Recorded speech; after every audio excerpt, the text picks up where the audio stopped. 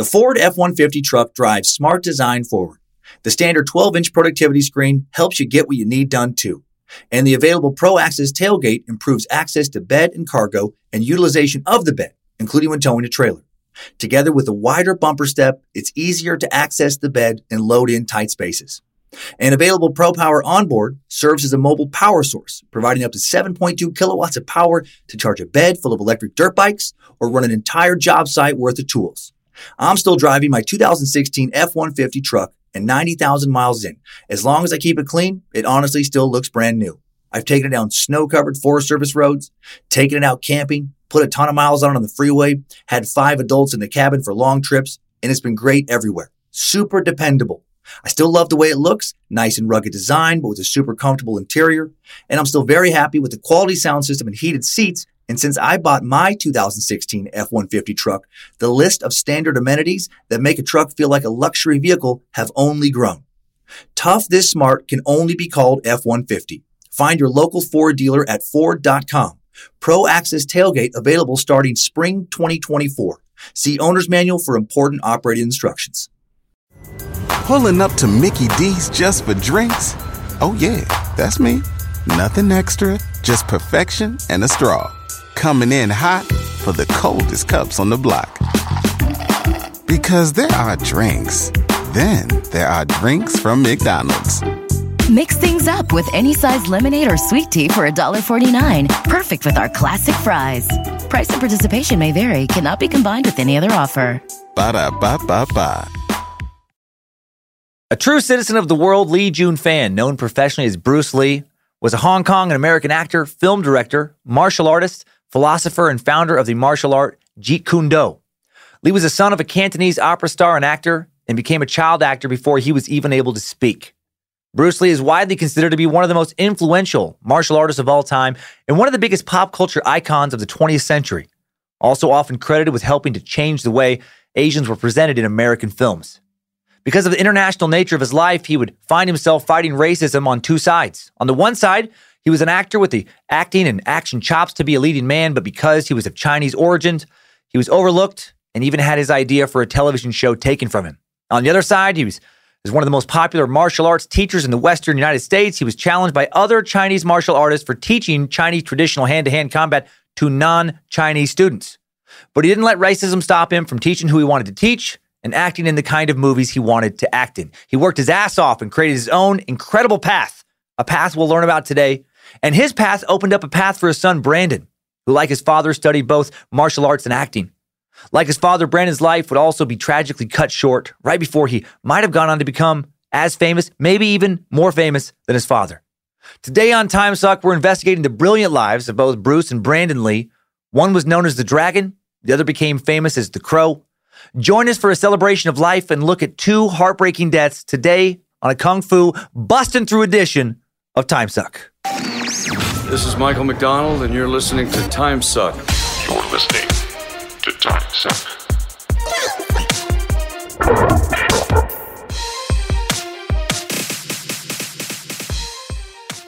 Happy Monday, Time Suckers. I hope despite most celebrations being canceled, you American suckers still had a good 4th of July. I'm Dan Cummins, presently mustachioed minion of Nimrod, super fan of Lucifina, the Suckmaster, and you are listening to Time Suck. Hail Nimrod, Lucifina, Bojangles, and Triple M. 'Tis the season for yacht rock. It'll put a smile on your face. More smiles needed in 2020. We're having a smile shortage, amongst other things. Recording in the Suck Dungeon again in CDA with the Suck crew, Reverend Dr. Joe Paisley and the script keeper, Zach Flannery. Tag team in production duties. And yes, YouTube viewers, I do have a mustache. Despite heavy criticism, I intend to keep it for at least the summer. After that, maybe the beard comes back. Maybe the stash stays. Hard to say. Maybe I grow a mullet again. Return to my childhood Idaho roots. Maybe I grab a T-top Camaro and ride off into the sunset and live off nothing but Sammy Hagar and moonshine for the rest of my days. There's a lot of possibilities. Today we got some new summer merch in the store. Beach towels and beach weekender bags. Kroll's Cafe style. You have to pop into badmagicmerch.com and see all this craziness. The Kroll's Cafe set is for the bravely irreverent only. Also, a very cool tie-dyed set for everybody else. Thank you, Logan Keith, for the awesome designs. Also, Bad Magic Productions, that's us, We are donating $6,100 this month to the Innocence Project. Very excited about that. Thank you, Space Lizards. Founded in 1992, the Innocence Project, founded by two attorneys. They exonerate the wrongly convicted through DNA testing and reform the criminal justice system to prevent future injustice. The mission of the Innocence Project is to free the staggering number of innocent people who remain incarcerated and to bring reform to the system responsible for their unjust imprisonment. To date, they've helped exonerate 198 innocent people, some of whom were sitting on death row. So it's a great social justice cause, helping make sure that the guilty are punished in America, as they should be, and that the innocent can walk free, as they should. So hail Nimrod. Also, Patreon Space Lizards, don't forget our new trivia feature starts today. Update those TimeSuck apps. Win monthly prizes. Beat your friends and fellow suckers. Trivia goes live for our Patreon Space Lizards at 3 p.m. Pacific time this Monday. Now, let's get to know Bruce Lee. Yeah, Kung Fu Grip.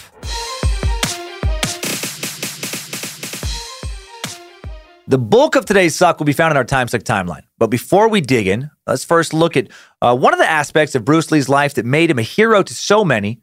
Not his fighting, but his philosophy. Bruce Lee's philosophy has inspired millions of people the world over, continues to inspire. He was a diligent journaler, left copious amounts of notes. Yes, that reference was intentional. On the pages of his diary. He died young, but he left a lifetime's worth of thoughts and ideas on how to live a life to its fullest behind him. Here are just a few of his ideas, including perhaps his most famous, his recommendation to be like water. He said, empty your mind, be formless, shapeless like water. You put water into a cup, it becomes the cup. You put water into a bottle, it becomes the bottle. You put it into a teapot, it becomes the teapot. Now water can flow or it can crash. Be water, my friend. I love that. I've always tried to be malleable in certain ways. I've always liked to create. Most of my creative energy has gone into stand-up comedy, but not always, and it doesn't have to. When a stand-up path has been blocked, and then a new path presents itself, I've taken it, or I do really, a lot of work to try and find that new path. If a writing path is opened up, I've taken that, hope the stream would either reconnect back with stand-up at some point or widen up and become some new river I never had any intention of exploring. You just got to keep flowing with it all. Keep creating, have a vision, have goals for sure, but don't stay so tunnel-visioned on the goals that you're ignoring new promising streams, new goals you might not have ever considered. Streams that might take you further than the first path ever could. Allow yourself enough fluidity to be able to adapt to life's ever-changing circumstances. Sometimes you can paddle against the current, make it upstream. Sometimes it's best just kind of go with the flow and see where the current takes you downstream. Right? Be like water. Lee had a lot of faith in himself.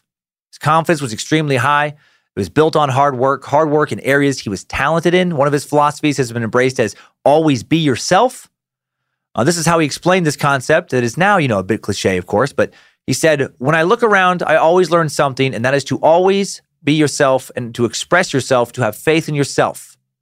Do not go out and look for a successful personality and duplicate it. Start from the very root of your being, which is, how can I be me? Love it. Who are you? What is your essence? What is your root? Do you have an innate talent for management, for facilitation, for organization, for creation? Are you creative with what? Words, designs, music? Are you best with your hands like a mechanic? Better with your head like a teacher? Better with numbers or with abstract concepts? What's your root? Who are you? Challenge yourself with some introspection. Find your base and then build from it. I didn't pick a career in comedy because someone else did it and I wanted to be them. I picked it because making a certain type of person laugh has always come fairly easy to me and I enjoy it. If I would have picked something just based on what I thought was cool, it would not have been comedy. It would have been music. Or I would have been an author. Or like Bruce Lee, I would have been a badass martial artist, Maybe I would have been a baseball player. If I could hit a baseball like Ken Griffey Jr. could in his prime, if I could read pitches and knock line drives 500 feet into the stands, I wouldn't have fucked around with comedy clubs. But that wasn't the root of my being. Lee would also say, be a practical dreamer backed by action. This simple sentence is fucking huge. Do you back your dreams with action? Do you really work towards them? Do you put in hours, days, weeks, months, and then years worth of hard work, focused on your dreams? If you don't, then your dreams will very likely never be anything but dreams. If you don't plant your dreams in the earth of reality, water them with some hard work, they're just going to be seeds forever. Lee also said, research your experience. Absorb what is useful, reject what is useless. Add what is essentially your own. Learn from your mistakes. Learn from your success. learn from the mistakes and success of others. Many of Lee's thoughts will be published in a posthumous book, The Tao of Jeet Kune Do, in 1975. Compiled from Bruce Lee's notes and essays, this iconic volume is not just one of the seminal martial arts guides of all time, it's also a book of wonderful, timeless philosophy. The science and philosophy behind the fighting system Lee pioneered, Jeet Kune Do, is explained in detail, depicted through hundreds of Lee's own illustrations surrounded by these little wisdom nuggets. Lee expressed his worldly look at existence in his book, saying, "Under the sky, under the heavens, there is but one family." Love that one too, Team Meat Sack, right? Lee dealt with racism in some interesting ways in his life. Chinese racists who didn't like him teaching Chinese martial arts to anyone who wasn't Chinese, and American racists who weren't ready to give a Chinese man a leading role in an American movie. Stardom wasn't handed to Bruce Lee, far from it. He had a hell of a time breaking through into meaningful roles in Hollywood. Then he seriously injured his back, briefly lost his ability to support his family through martial arts training. He was actually told by doctors at one point after this injury he would never be able to perform martial arts again. So what did he do? He became water. He didn't fight to start fighting again right away. He rested and recovered and turned to self-help books. He took one of his business cards and wrote the words, "Walk on the back, and placed it where he could see it as a constant reminder to always keep moving forward. With this as his mantra, Bruce Lee worked himself back into physical health. He used all the hours he couldn't train physically initially to work on mental exercises. He wrote down his many thoughts on martial arts and life, resulting in the wonderful writings we now have today. The writings I've already shared with you, many more, stuff like, when life gives you obstacles, you must summon the courage and walk on. Good advice, Bruce. Hail Nimrod. Now let's get into some more advice and a lot more action in this episode's Time Suck Timeline and see what further inspiration we can uncover. Strap on those boots, soldier. We're marching down a Time Suck timeline.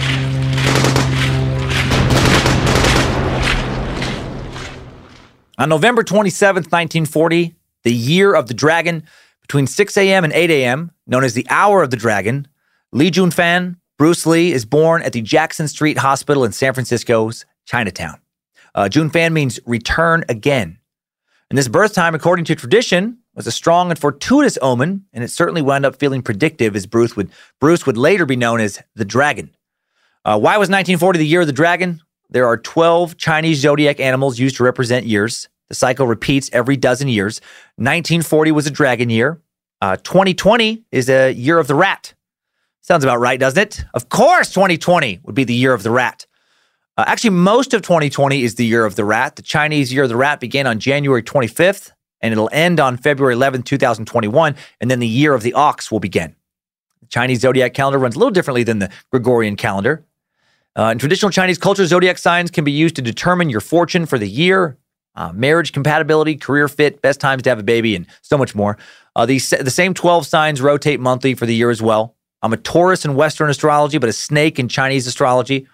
And then these same signs cut up the day into 12 two-hour increments. Bruce Lee was a dragon by year, a dragon by hour, and a rat by month. And he was also a phoenix, kind of. His parents would actually call him the Chinese word of little phoenix at home, a girl's name in Chinese. Why call him a girl's name? Well, because before Lee was born, his parents had lost another son, and according to tradition, if they didn't refer to Bruce by a male name, it would confuse the spirits who might try and steal his soul. Lots of these type of superstitions in traditional Chinese culture. So how does the name Bruce fit into all this? The English name Bruce is thought to have been given by the hospital attending physician Dr. Mary Glover, and if not possibly by one of the nurses. Bruce already listed as a nickname on some immigration paperwork when little Bruce headed to Hong Kong a few months later. Not sure how a doctor or nurse pulled that off. That story is true. How do you sneak that into conversation or registration? What's your son's new name? Lee Jun-fan. What was that? Do you say Bruce? I heard Bruce. Ah, cool. Bruce it is. Yay. Write Bruce down. Great pick. The Jackson Street Hospital where Bruce was born, pretty unique hospital. Known also as simply Chinese Hospital. It's actually the only Chinese hospital in the entire United States in the sense that it's primarily a hospital serving Chinese patients, where Chinese is the primary language spoke. One of only a handful of such Chinese hospitals that exist outside of China. I've been to Chinatown in San Francisco so many times. The hotel I've stayed at when I worked a little comedy club over the years in San Francisco, the Punchline Comedy Club, just a few blocks from this hospital. I've walked by that hospital a dozen times easy. Never knew it was where little Bruce Lee came kicking and screaming into the world. I love learning little details like that. Makes that place more magical to me now. Bruce was born the fourth child of 5 children. Phoebe Lee, Agnes Lee, Peter Lee, and Robert Lee were his siblings. We won't really follow their lives as Bruce's timeline goes forward, so allow me to give some details about them to show what kind of family Bruce was born into. Bruce's older brother, Peter, a.k.a. Lee Jung-sum, became a respected meteorologist who was a world champion fencer as a young man, competing internationally. He was married for 20 years to 1975's Miss Hong Kong. Before that, he was married briefly to Eunice Lam, a Hong Kong novelist who published more than 80 books, some of which were adapted into films, a woman often called the prodigal daughter of Hong Kong. Peter died in Australia at the age of 68. He was a professor at the University of Melbourne as well. Bruce's younger brother, Robert, Lee Jun-fai, still alive, a musician who was famous in Hong Kong in the 1960s as a member of the Thunderbirds, also married a very popular Hong Kong actress. Phoebe, Agnes, Robert, all still alive. No real information is given on Phoebe or Agnes other than they both have been heavily involved in making sure Bruce's legacy lives on, taking part in books about Bruce, museum exhibits, giving interviews on their brother, etc. Bruce wasn't the only Lee to do well. He came from a family full of high achievers. Lee's father was Lee Hoi Chuen, well-respected star of the Cantonese opera in Hong Kong, who also appeared in many different films. At the time of Bruce's birth, his parents were in the United States due to his father touring with the Cantonese Opera Company. They weren't actually living in the U.S., and that's how Lee ended up being born in the U.S. Nice, lucky, bit of happenstance that would make it much easier for him to gain citizenship down the road. Lee's mother, Grace Ho, interesting, was a powerful 12th level wizard, known mainly for her meteor swarm and prismatic wall spells. She had exceptional power. For example, while the normal range for a meteor storm is a mile, Grace Ho could rain down a meteor storm in a 100 square mile area. Instead of dealing out 20 die 6 worth of damage, her storms would deal 20 die 10 worth of damage. And that's another reason she and her husband were invited to the U.S. for her powerful magic demonstrations. Sorry, my blood sugar dipped a little bit low there for a second. I started talking crazy talk. That was my mustache talking. Ignore it. That was a bunch of D&D nonsense. It has nothing to do with Bruce Lee's mom. Lee's mom, Grace Ho, was a member for real of the influential Ho Tung Bosman family, known for their business dealings and philanthropy. My God. In Hong Kong. Very well-to-do, very upper crust. So Bruce Lee, born into, some money and some fame. Not a blue-collar, kind of upbringing. Bruce Lee had a blue-collar work ethic, but the Lees were not blue-collar people. Mom came from a lot of money and social standing. Dad was an opera singer. He came from a high social standing. Did not expect that. Not sure why I did not expect that, but just didn't. Also, long erroneously reported that Lee's mother was half German. Still shows up on a lot of lists on the internet. That's not true. Immigration documents from the family's trip back to Hong Kong shortly after Lee's birth revealed that Grace identified her father as Chinese and her mother as British. So Bruce believed to be, a quarter British. At 3 months old, Bruce debuts in his first movie, Golden Gate Girl, in San Francisco, California. He plays the role of an extra, of a female baby, actually, carried by his real father on screen. For sure did not expect that. Bruce Lee, the most famous martial artist in history, played a baby girl in his big screen acting debut. Nice little trivia nugget there for you to whip out and impress your friends with at parties. In April 1941, Lee and his parents returned to Hong Kong after the movie was filmed and his dad's opera tour was over.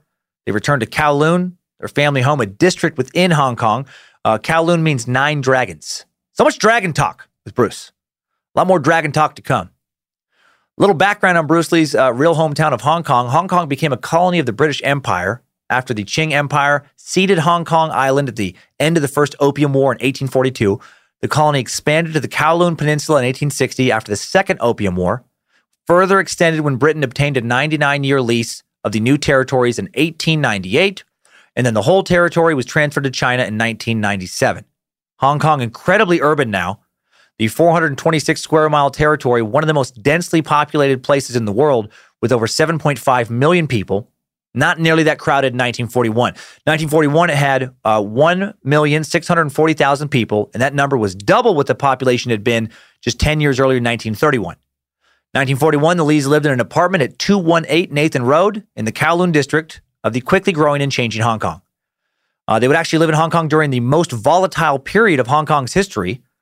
On Christmas Day, 1941, Japan began a nearly 4-year-long occupation of Hong Kong, and things got real rough for many in the area. Large-scale deportations of the largely Chinese population were carried out due to World War II inducing food shortages. By August 15th, 1945, when the Japanese left, the Hong Kong population had lost over 1 million people. Only around 600,000 remained. And little Bruce Lee and his family were there for it all, escaping the worst of this due to having a little more money, a lot more social clout than the average Chinese resident. After the war, most of those who had been tossed out did return, and the population would swell up to over 1.8 million by the end of 1947. So it's crazy, volatile times in Hong Kong. In 1946, just following the end of the war, at the age of only 6, Bruce makes his first major childhood movie appearance in Hong Kong, starring in The Beginning of a Boy, also known as The Birth of Mankind, his first real acting role. By the time he was 18, Bruce would appear in 20 different Hong Kong films. In these films, the vivid facial expressions Bruce would later become famous for began to develop, foreshadowing the looks he'd use in his now uber-famous kung fu movies. It's pretty cute. Little Bruce Lee doing a lot of the moves, that he would do later as an adult. I found a scene that lasts, several moments of little 8 or 9-year-old Bruce appearing in the 1950s. The kid, he plays a 10-year-old orphan, raised by his uncle, groomed by a skilled thief, gets himself into a whole heap of trouble, and hijinks ensue. And he's pretty damn adorable. Very cool to see such a young Bruce Lee on screen. He does a great job. As little Bruce struggles to do the right thing and not lead a criminal life like his mentor, a kindly factory owner, played by his real-life dad, attempts to get him to realize the benefits of the benefits of honest living. So little Bruce Lee, child actor, maybe not quite Hong Kong's equivalent to Shirley Temple, Corey Haim, or Haley Joel Osment. He didn't get the lead role in several different, big Hong Kong movies, but he was a bit of a local star as a kid. 1951, Bruce enters LaSalle College in Hong Kong, called a college, more like a Catholic junior high school and middle or high school combined, kind of like 7th through 12th age range, roughly. Bruce was 11 when he began going to school there, and it was either there or just before there when young Bruce began to do what would later make him very famous, fight. Bruce didn't show a lot of interest in his studies at school. His teachers found him to be lazy, stubborn, and rebellious. He was too busy being a big deal Chinese Corey Feldman and pretty focused outside of school on being a little tough guy.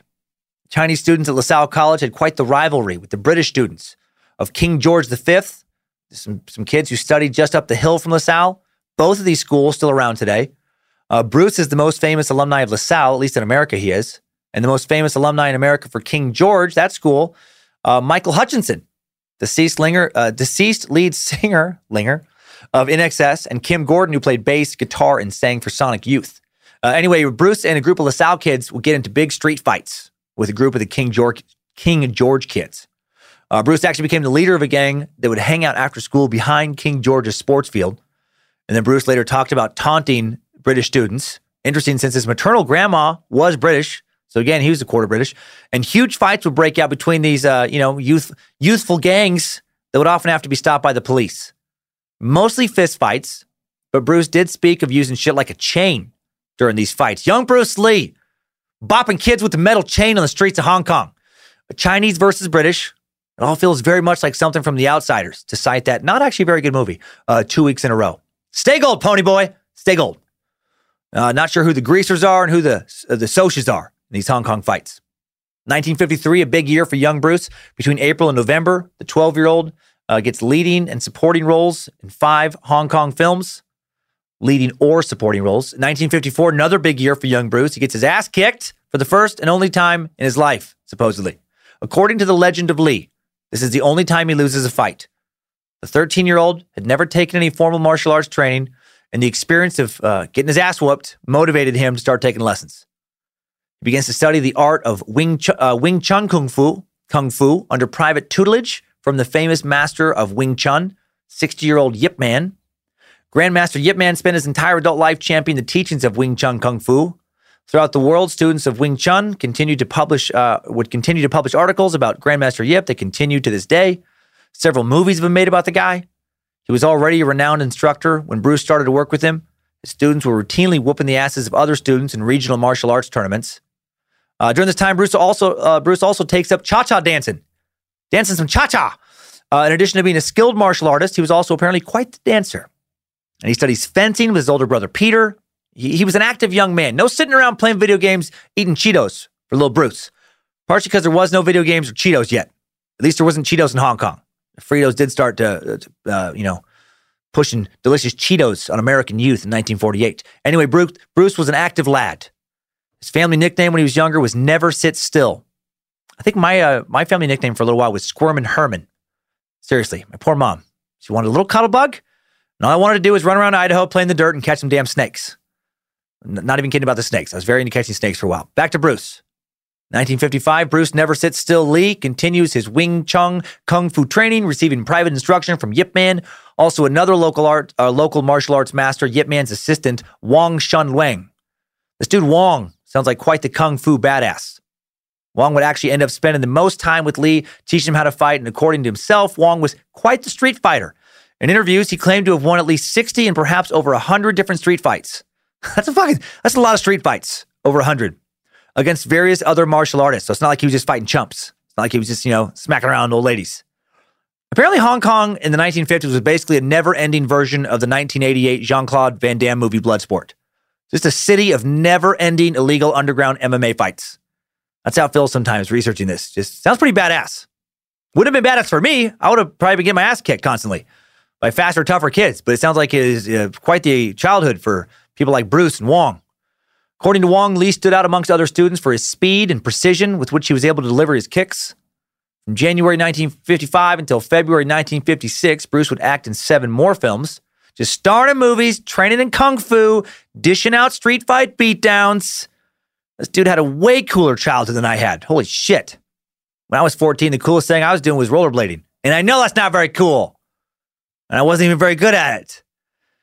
September 10th, 1956, due to poor academic performance, possibly due to poor conduct as well, i.e. too many fights, 15-year-old Lee transferred to St. Francis Xavier's College, another Catholic high school still in existence. No alumni that are well known in the Western world other than Bruce. And here Bruce would be mentored by Brother Edward, a teacher and coach of the school boxing team. Now he's training as a boxer as well. Fight, fight, fight! Bruce would act in 3 more movies between December 1956 and December 1957. Also continued to train in martial arts in 56 and 57. Yip Man tried to keep his students from fighting in the street gangs of Hong Kong by encouraging them to fight in organized competitions. But Lee was not interested in that. He wasn't able to keep Lee from continuing to fight in various petty gang squabbles. He'd rather fight in the street than fight in a tournament. He wasn't interested in point fighting. He liked real fighting. And again, just kind of more outsiders type shit. More whipping people with chains and nunchucks and stuff. Not even kidding about the nunchucks. I keep getting the 1974 Carl Douglas disco lyrics stuck in my head when I was doing this research. Everybody was kung fu fighting. Bump, bump, bump, bump, bump, bump, bump. Those kicks were fast as lightning. Ba-da-da, ba-da-da, ba-da-da. Good luck getting that out of your head now. Is it in your head right now? What if I do this? Everybody was kung fu fighting. Those kicks were fast as lightning. Now is it in your head? Okay, good. Then I guess we're even.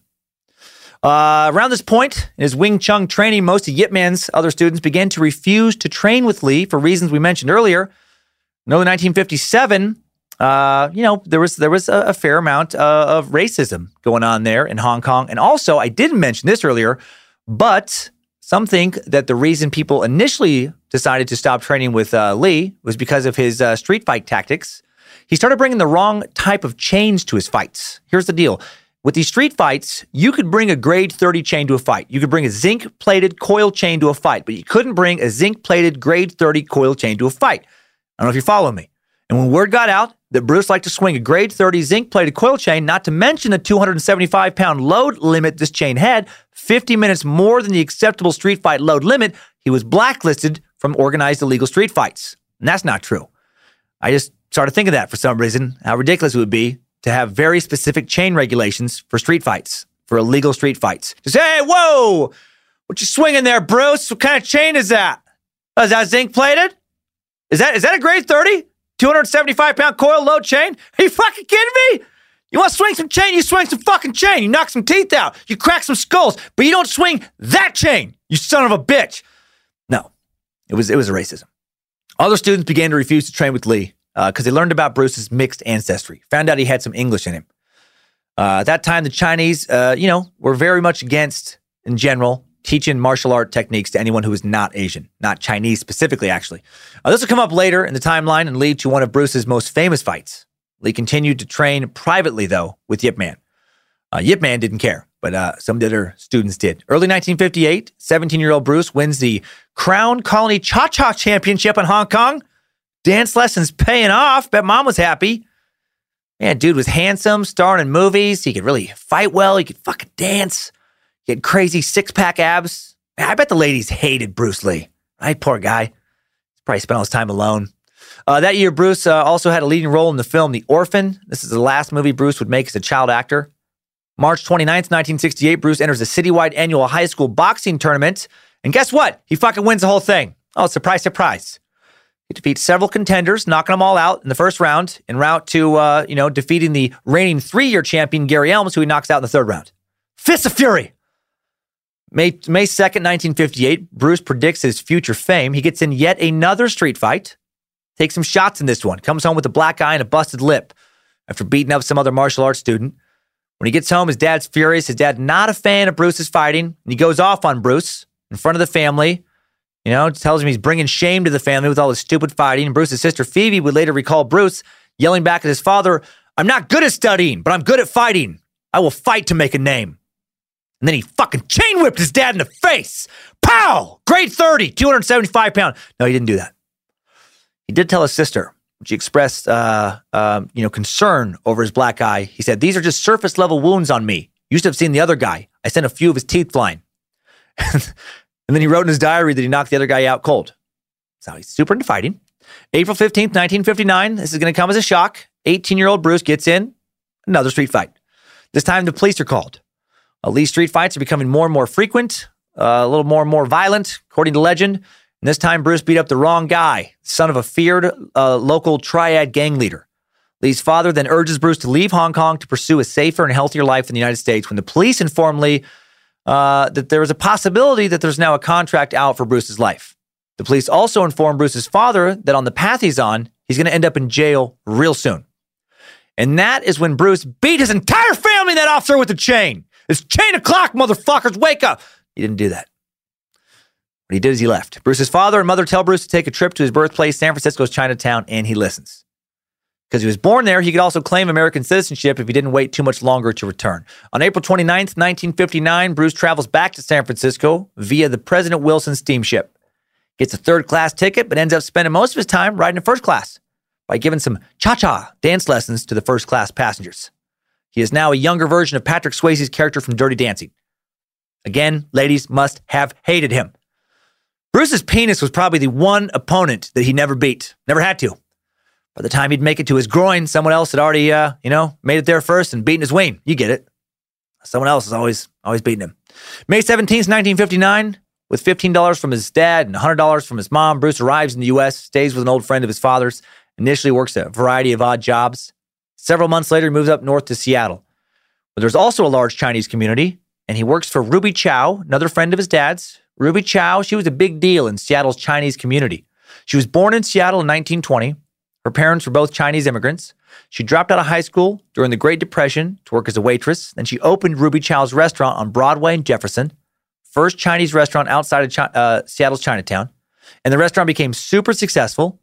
1973, she ran for the King County Council as a Democrat and actually had a run-in with another time suck subject, serial killer Ted Bundy.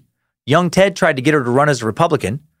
Lucky for her, Ted only seemed interested in killing young white women. Ruby didn't listen to Ted. She went on to become the first Asian American elected to King County Council and ran as a Democrat. One of her sons is now a judge in King County District Court, the first Asian American in the state of Washington to win election as a judge. And I could go on and on about Ruby. Pretty cool how connected the Lee family was. Late 1959, 18-year-old Bruce Lee worked for her in her restaurant as a waiter, also rented a room and lived above the restaurant. Lee's elder brother Peter joined him in Seattle for a short stay around this time before moving on to Minnesota to attend college. While Bruce worked at Ruby Chow's and lived above it, he also for the first time began to teach martial arts skills, initially in backyards and city parks. Humble martial art instructor beginnings. Bruce taught his own style he called Jut Fan Kung Fu, which literally translated as Bruce Lee's Kung Fu, best described as a modified variation of Wing Chun Kung Fu. Lee taught friends he met in Seattle, starting with judo practitioner Jesse Glover, who would continue to teach some of Lee's early techniques after Lee moved away. Japanese-American Take Kimura became Lee's first assistant instructor, continued to teach his art and philosophy long after Lee's death. Kimura would be a pallbearer at Bruce's funeral, still alive and living in Seattle today at 96 years young. Despite starring in those 20 films by the time he was 18, Lee now temporarily abandons the thought of a film career in favor of focusing on a martial arts career. He had no idea at this time how beautifully those two career paths would soon merge. June 22nd, 1959, Bruce flies to New York to visit his dad, who's performing for 3 weeks with the Hong Kong Cantonese opera troupe, Cantonese. While there, he takes Southern Praying Mantis-style martial art lessons from King Fun Grandmaster Sifu Gin Fun Mark. So, very into learning everything he can about martial arts. On September 3rd, Bruce continues his education, enrolls in the Edison Technical School in Seattle. Then on December 2nd, 1960, Bruce receives the equivalent of a U.S. high school diploma from Edison Technical, now Seattle Central College, located on Capitol Hill. Continues to teach Kung Fu, gathers more students, occasionally gives demonstrations around town to bring in more students. On March 27th, Bruce enrolls at the University of Washington. The Dragon is now a Husky at the age of 20. Would have preferred him to have been a Zag, but still pretty cool. Bruce majors in drama, so maybe he's now reconsidering a life of performance. Also studies philosophy and psychology and various other subjects. Continues to teach his style of Kung Fu. Now many of his classmates on campus are also his students. Also meets his future wife, Linda Emery, while he's studying at UW. Linda, when he met her, was a 16-year-old high school student attending Garfield High School. They met when Bruce went to Garfield High School and put on a Kung Fu demonstration, and then later she would become one of his students. And then a few years after that, they would play a little naked bedroom Kung Fu, focusing mainly on not defending, various thrusting and gyrating attacks. April Fool's Day, 1961, Bruce gets back to fighting. I was wondering when we get back to some real Kung Fu fighting this timeline. He was challenged by a rival Chinese martial arts instructor who was pissed off that Bruce was teaching Kung Fu to Westerners. And according to legend, Bruce knocked this motherfucker out in 11 seconds. Not sure if someone was running like a stopwatch or something to make sure that that's a very specific time. But that's the legend, 11 seconds. So he blocked this dude's attack with his forearms and then very quickly punched him into an unconscious state. Also, Bruce does this at only 5'8" and roughly 140 pounds. He was not a big man. Kicked a lot of ass for a guy who wouldn't even be considered that big for an 8th grader.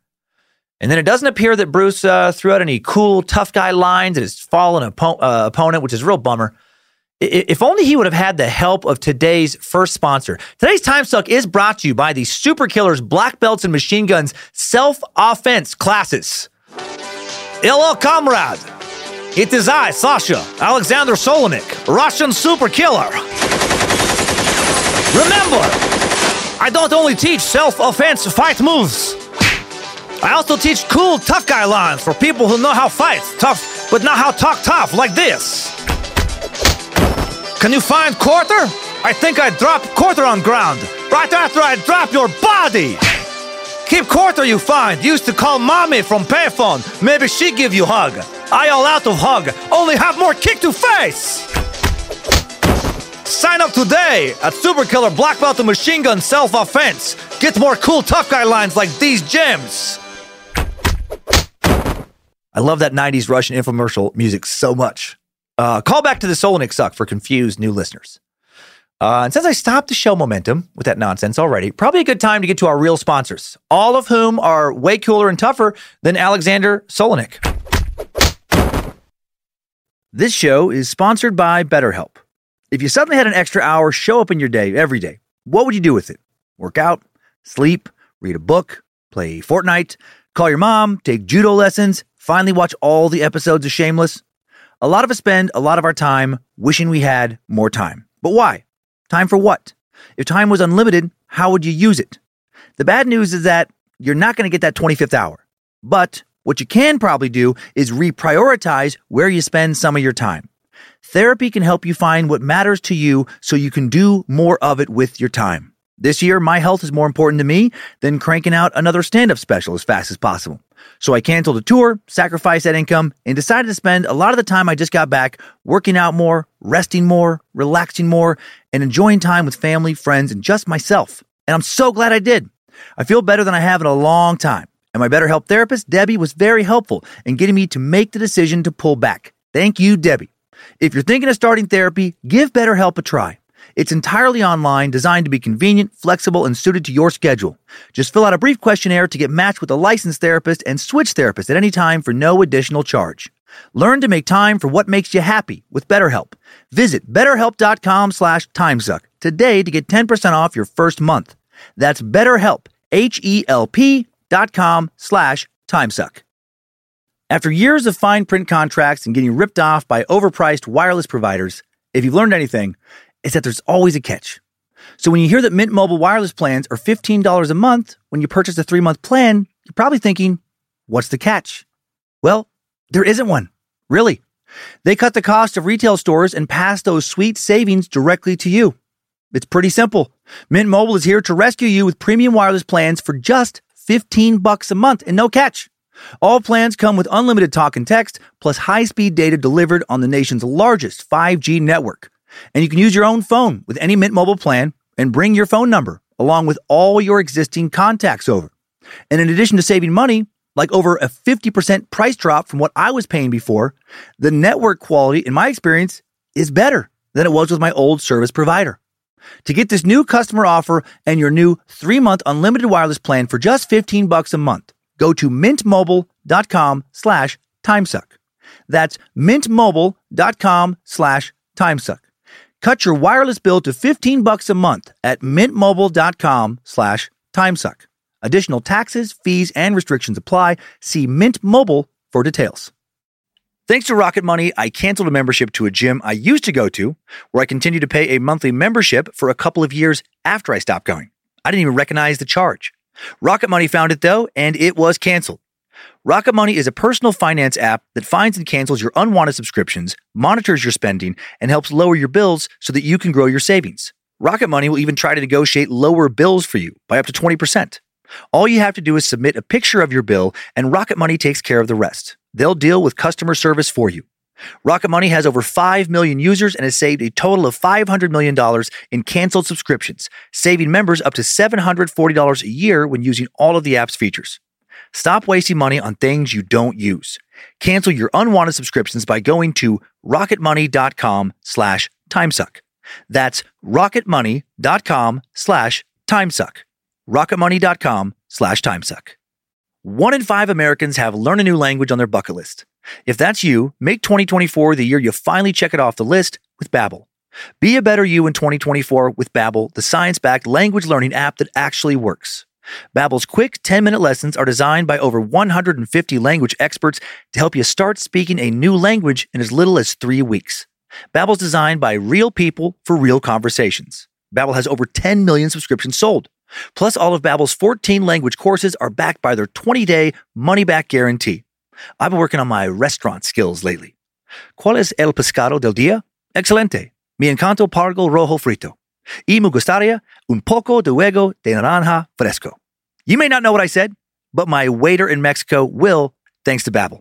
Here's a special limited-time deal for listeners. Right now, get 55% off your Babbel subscription, but only for our listeners at babbel.com/timesuck. Get 55% off at babbel.com/timesuck. Spelled BABBEL.com/timesuck. Rules and restrictions may apply. And now we're back to Bruce Lee's early adult life. In April of 1962, Bruce opens his first official martial arts school, the Jun Fan Gung Fu Institute in Seattle's Chinatown, 609 South Weller Street. All are welcome.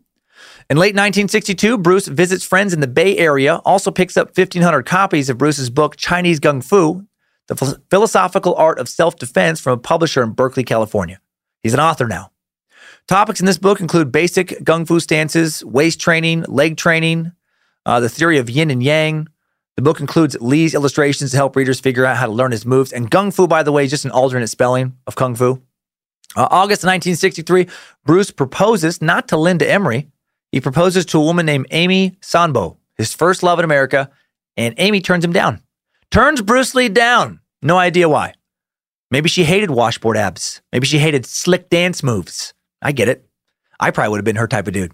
No sick abs, no slick dance moves. So much silly goose.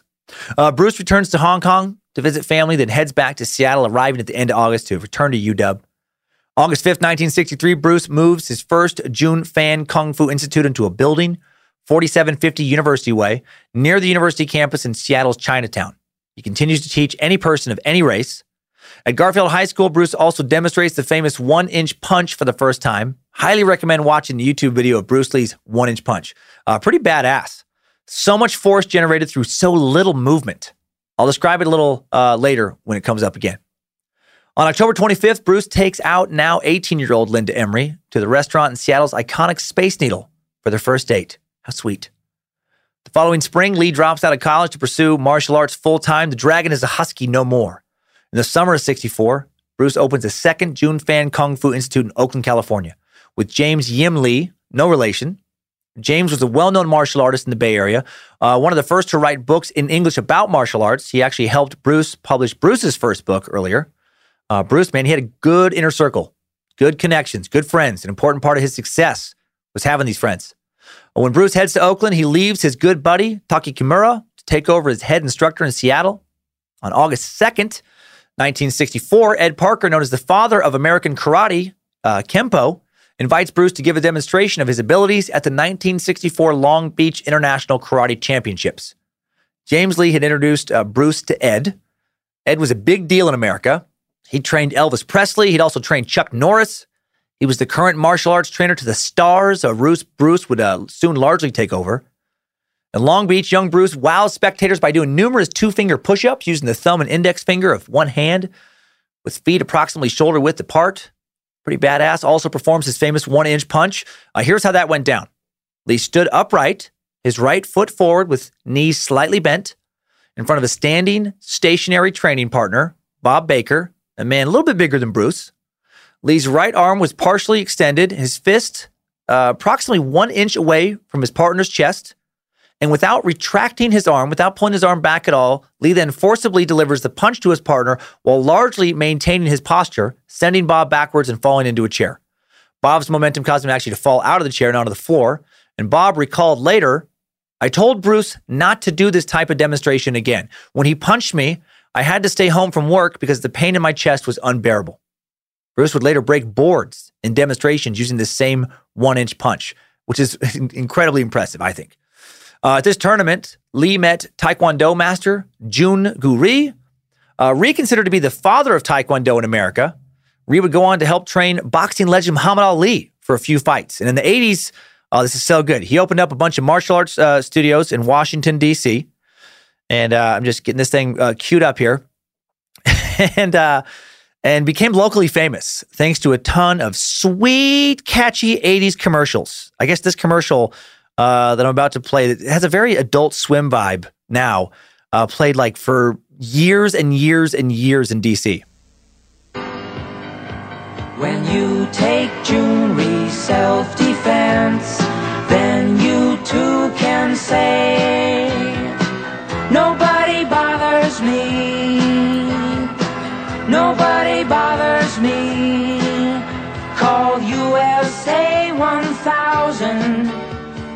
Junri means might for right. Nobody buys me. Nobody buys me either. It's so cute. Okay, so what I was seeing there is Ri is going through the air at first in the commercial, like doing this crazy kick, and then there's some of his students doing like cool martial arts moves as that stuff's being played, and at the end it's I believe it's his two kids. And that the last little voice there, nobody bothers me either. It gives like a little wink, speaking that little kid voice. Adorable. And I'm sure also after you've heard it for 5 years, being like, motherfucker, that's going to be in my head for a week again. Nobody bothers me. Except for Bruce Lee and his regulation chains. Non-regulation. I blew it. Ri and Lee would go on to develop a lifelong friendship. Jun would invite Bruce to Washington, D.C. to appear in tournaments. Ri taught Lee the sidekick in great detail. Lee taught Ri the non-telegraphic punch. Lee, quickly becoming part of the U.S. inner circle of elite martial artists. Also this tournament, Jay Sebring, the hairstylist for Batman, the Batman TV series, the dude who dated the gorgeous actress Sharon Tate, the man who we met way back in the Charles Manson suck, man who would be along with Sharon Tate, brutally murdered by members of the Manson family. He sees Bruce and he's blown away. So Jay tells his buddy William Dozier about Bruce. Williams, a big hotshot Hollywood producer looking to cast a part in a new TV series. Bruce will later fly down to LA for a screen test because of this introduction. The tournament was Lee's big American break in a variety of ways. While Bruce is making all his big-time career moves in Central and Southern California, he's also missing his girl from Seattle, a girl who has just told him that she's pregnant with his baby. Whoops. Little Brandon Lee in there. Should have spent a little less time working on his 1-inch punch and a little more time working on his 6-inch pullout. You get it? Come on. Guessing on the 6-inch. Bruce Lee's erect penis length does not come up in any of the research. It's weird. I don't know. August 4th, 1964, he flies up to Seattle to ask Linda to marry him. She says yes, and he celebrates by beating up a dozen dudes at once. He doesn't do that. Pretty sure he celebrated by having little Bruce kung fu chop Linda's vagina again. Guessing. Also doesn't come up in the research. Just 13 days later, August 17th, 1964, Bruce and Linda are married at the King County Courthouse. Linda's Baptist family apparently not overjoyed at the sudden shotgun wedding, but they will come to love Bruce. In late August, Bruce brings Linda down from Seattle to Oakland, and they move in with James Yim Lee and his family. Later that year, Bruce heads to Hollywood, where he successfully auditions for the role of Kato for the popular action series, well, kind of popular action series, The Green Hornet. Thank you, Jay Sebring. After his Hollywood audition, Bruce is signed to a 1-year option for the Green Hornet. He's paid an $1,800 retainer, equivalent to about $15,000 a day. And then since filming won't end up starting for over a year, he gets right back to teaching his new brand of Kung Fu. In early 65, he gets into another fight. This is maybe his most famous real-life fight. He has a controversial run-in with Wong Jack Man, leading Kung Fu practitioner in the Oakland Chinatown community. According to Lee, Wong and the Chinese community had issues with him teaching, non-Chinese students, and they issued an ultimatum. And when he refused to comply with the ultimatum to stop teaching, he was challenged to a combat match with Wong. The arrangement was that if Lee lost, he would have to shut down his school, no longer teach Westerners. But if he won, he would be free to continue teaching whoever he felt like. This is Lee's side of the story, at least. Wong would later deny this, saying that he just challenged Lee to a fight because Lee had bragged during one of his demonstrations at a Chinatown theater that he could beat anyone's ass in the San Francisco area. And Wong felt insulted and disrespected. Several people would witness this match, including numerous leading Bay Area martial artists, and there's a few different accounts of how it went down. Mostly, there is Wong's account of how it went down, and then there's everyone else's. Wong later stated that the fight lasted an unusually long amount of time, 20 to 25 minutes. He claimed he had originally expected a serious but polite bout. He'd expected gentlemanly rules of no eye jabs, no groin kicks, etc. And then according to the lore that surrounds this fight, Hong Kong street fighter and chain enthusiast Lee said, quote, "I'm not standing for any of that. You've made the challenge. It's all out. It's no holds barred. Fuck yeah." Bruce had been knocking out teeth since he was 12. He's not interested in some cute little point contest. It's a blood match. Despite the all-out rules, Wong said that the fight ended due to Lee's unusually winded condition, as opposed to a decisive blow by either fighter. Wong also later claimed he never kicked Lee in the fight because his legs were so dangerous that they would give him an unfair advantage. So he decided not to kick because he didn't want to go to jail for murder. So Wong may have been a tad bit full of shit, if all this is true. According to later accounts given by Bruce Lee, his wife Linda, and most of the other eyewitnesses, the fight lasted about 3 minutes tops, and Lee decidedly beat the shit out of Wong. In Linda's later account, she said the fight ensued. It was a no-holds-barred fight. It took 3 minutes. Bruce got this guy down to the ground and said, "Do you give up?" And the man said he gave up. Rick Wing, a dedicated student of Wong's, presented the following account. He said, Wong did not believe Bruce would actually fight and tried to delay the match. Bruce became angry, insisted that they not wait. Wong then tried to put limitations on techniques. Bruce refused. Bruce begins to pound his opponent. In only a couple of seconds. As Bruce is winning, Wong attempts to flee, but he is caught by Bruce. Bruce begins to beat him on the ground. Students of the other teacher attempt to step in and help their teacher, but Bruce's friends prevent them. This is one of Wong's former students saying this. Sounds like Wong, just got fucking trampled by Lee. Numerous witnesses did say that at one point, Wong literally tried to run away from Bruce. He started running off, and then Bruce chased him down and just kept punching him in the back of the head until he knocked him down. Sounds like Wong tried to steal one of my best fight moves. Run. Hope you get away.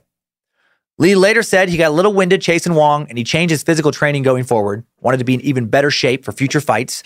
Lee will incorporate his new physical training regimen into his Jeet Kune Do fighting style that he's still developing, the art of the intercepting fist. JKD will include techniques of all types of fighting, American boxing, Thai kickboxing, Japanese karate, etc. And it'll include training for muscular strength, muscular endurance, cardiovascular endurance, flexibility. Lee will incorporate traditional bodybuilding techniques to build muscle mass. He'll add various mental and spiritual training techniques to, increase the strength of the mind. Bruce Lee's style was basically all style and no style, just whatever worked. February 1st, 1965, Brandon Bruce Lee is born in Oakland. Bruce and Linda's first child. It'll be Bruce's only son. A lot more on him later. Sadly, just 6 days later, Bruce's father passed away in Hong Kong. On February 15th, Bruce returns to Hong Kong for 3 weeks for his dad's funeral. As tradition dictated, in order to obtain forgiveness for not being present when his father died, Bruce crawls on his hands and knees across the floor of the funeral home towards the casket, wailing loudly and crying. My God. Super glad that tradition does not exist in my family. That seems unnecessary. Everyone's already sad. Don't need for people to be crawling around wailing. I don't know. Just seems excessive. Later that fall, Bruce signs a full acting contract with 20th Century Fox on September 21st. The child star back in business. Showbiz. That's how they do it in Hollywood. The following March 1966, Bruce and his family moved to Los Angeles. They lived in an apartment on Wilshire and Gailey in Westwood, which is crazy to me because I had no idea that he lived there. I lived less than a mile from that spot for several years. Drove past that intersection all the time. April 30th, 1966, Bruce finally begins working on The Green Hornet as the show's hero's sidekick, Kato. So what was this show about? Here's a little description. Originally developed as a serialized radio show in the 1930s, The Green Hornet was about a playboy bachelor and media mogul, Britt Reed, owner and publisher of the Daily Sentinel newspaper. In the masked vigilante, The Green Hornet, he fights crime with the assistance of his martial arts expert partner, Kato, and his weapon-enhanced car, a custom Imperial called the Black Beauty. The Green Hornet masquerades as a criminal so that he can infiltrate and battle criminal gangs. Beyond Kato, Britt's dual identity, known only to his secretary, Lenore Casey Case, and District Attorney, Frank P. Scanlon. So basically, Kato is Robin, and the Green Hornet is Batman. Okay. And the series would not do well. It didn't do well because it was seen as a Batman knockoff. It only lasted one season. But Bruce Lee's sidekick character did become popular. By far the most popular part of the show, American kids did love Bruce's kung fu moves. And to Bruce's credit, once he got this role, once he started filming, he didn't just think, got it made. Let's kick back and assume that things are just going to keep going well, and I'm just going to be a big star and make all kinds of money now. No, he doesn't think he's going to live off Kato fame for the rest of his life. He was a hard worker. I respect that so much. After filming began in LA, he opened a third branch of the Jun Fan Kung Fu Institute in Los Angeles' Chinatown at 628 College Street. And speaking of Batman a moment ago, Burt Ward, the actor who played Robin at the same time The Green Hornet was out, had a black belt in Taekwondo and lived in the same Westwood condo complex as Bruce. I think that's such a weird coincidence. In the giant LA metro area, so many different places one could live, thousands of apartment buildings. The guy playing Robin on the currently on-air Batman TV series, living in the same building as the guy playing the superhero sidekick in the Green Hornet. So weird that Robin and then Robin's equivalent living in the same apartment building. The two would often go to dinner together, even trained and sparred together, and then have a famous on-screen run-in during an episode of Batman a few months later. Primary filming of The Green Hornet begins on June 6, 1966. Bruce is paid $400 per episode, about $3,300 per episode in today's money. Bruce treats himself by buying a 1966 blue Chevy Nova. On September 9th, The Green Hornet series premieres on ABC. And it's during this one-season run on The Green Hornet that Bruce finishes creating his own iconic martial arts style when he finishes Jeet Kune Do.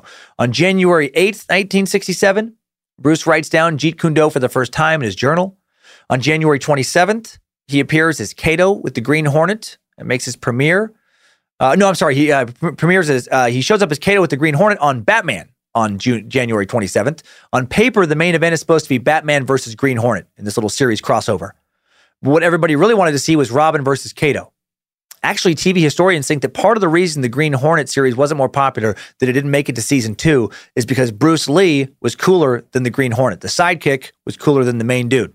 Van Williams, who played the Green Hornet, would only star in the lead of one other series, 1975's Saturday morning NBC family show West Wind.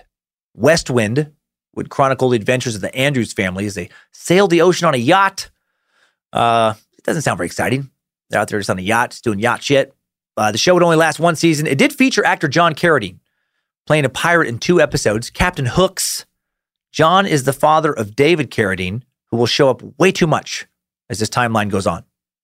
Back now to Kato versus Robin. Pow! Bonk! Zap! Hoingy boingy! Oofta! Batman was so much more popular, and it was his show, so the script was supposed to have Batman and Robin win the fight, and that did not go over well with Bruce Lee. Legend has it that he refused to lose to Robin and actually walked off set. Dude had some giant stone balls. Walking off the set, he isn't even the lead. He's the sidekick on the show that's not even that popular. A compromise scene is quickly rewritten to have the fight end in a draw, and then the rest is TV history. In Burt Ward's later book, Boy Wonder, My Life in Tights, he says this fight scared the shit out of him. He says that leading up to the fight scene, Lee decided to mess with him. Bruce Lee didn't say a word all day to his friend, just stared at him menacingly, acted like he was pissed at him all day. Then he spread a rumor that he was going to beat Ward's ass for real on camera. By the time the filming started, I guess Ward looked like he was about to have a panic attack. And then Lee burst out laughing, revealing that the entire thing was a joke. It was a super funny joke for everyone but Burt Ward. February 9th, 1967, Bruce holds an open house seminar at the new Jun Fan Gung Fu Institute to get himself some students. Good thing he did, because on March 8th, he learns that the Green Hornet has been canceled. Over the next 4 years, out of his new studio, or going to students' homes, Lee works as one of Hollywood's new, go-to martial arts guys. Really the premier, martial arts guy. He lands some bit parts and a few supporting roles in various films and TV series, but doesn't make much money as an actor. Most of his income now comes from private lessons, where he charges up to $250 an hour to teach martial arts to people like Steve McQueen, James Coburn, James Garner, Lee Marvin, Roman Polanski, Kareem Abdul-Jabbar. That equates between $1,500 and $2,000 an hour in today's money. So good for him. Get it if you can get it. He also makes regular appearances at martial arts tournaments. On May 6, 1967, Bruce meets Chuck Norris in Washington, D.C. at the 1967 National Karate Championships and dies tragically when Chuck Norris roundhouse kicks his fucking head off. And it flies across the Pacific and lands at his mother's doorstep in Hong Kong. No, the two don't fight. Not yet. Bruce is making a special appearance as Kato. Chuck Norris is actually fighting. 27-year-old Chuck Norris would defeat 7 dudes to win a tournament. And he and Bruce would later have a legendary on-screen fight in Lee's mega-hit kung fu film, Way of the Dragon. Bruce would also go on to train Chuck Norris a bit shortly after meeting him. Bruce would actually instruct several world karate champions, including Chuck Norris, Joe Louis, and Mike Stone. Those 3 men, during their time training with Bruce, would win every major karate championship in the United States. On August 25th, 1967, Bruce trains legendary leading man Steve McQueen for the first time at McQueen's home, and the two become fast friends. Lee really coveted McQueen's film star career, and he wanted to be just as famous. The following year, on August 27th, 1968, McQueen would actually give the Lees a puppy. Little riff. On October 1st, 1968, Bruce is making enough money to buy a home for the family in the ritzy neighborhood of Bel Air, where the Fresh Prince used to live. Prior to this home and after the Westwood apartment, the family had rented various homes in Inglewood and Culver City. There's actually a pretty cool website if you're a huge diehard Bruce Lee fan. It's called BruceLeeWasHere.com that lists the addresses for all the places that Bruce lived, if you want to check that out. They bought their Bel Air home at 2551 Roscommare for $47,000. According to the real estate app Zillow, this 3-bedroom, 2-bath, 1,900 square foot home is now worth over $1.7 million.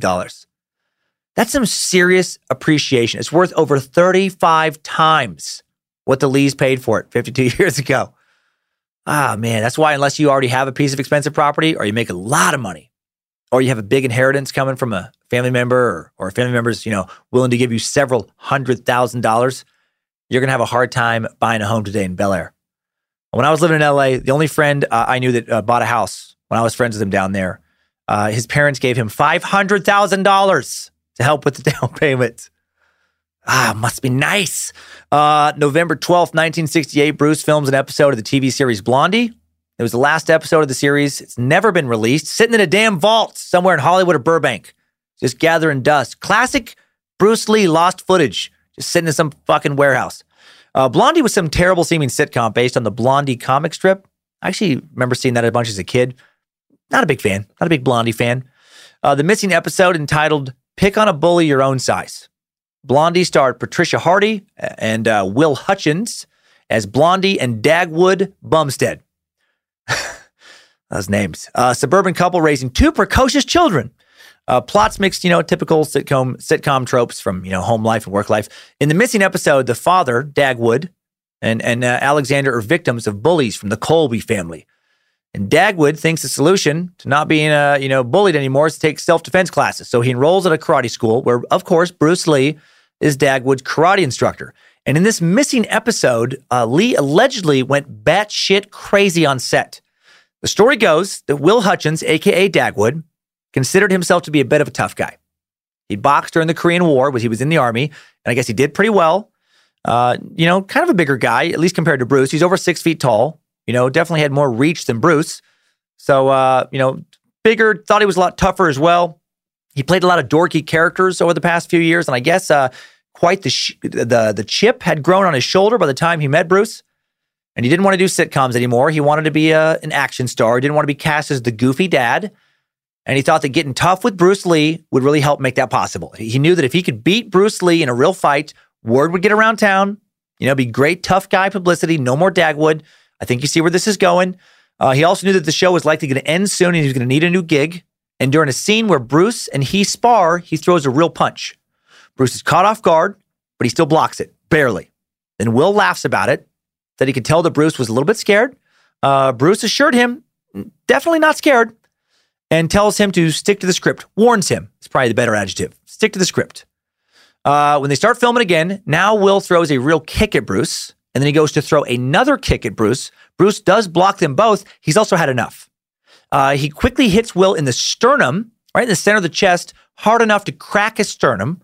The punch stuns Will, knocks the wind out of him. Then Lee supposedly kicks Will in the stomach once he falls to the ground and yells, "Do I look scared now?" Then this is far from over. Lee then grabs Will by the hair, drags him up to his feet, drags him out of the studio, outside into the parking lot.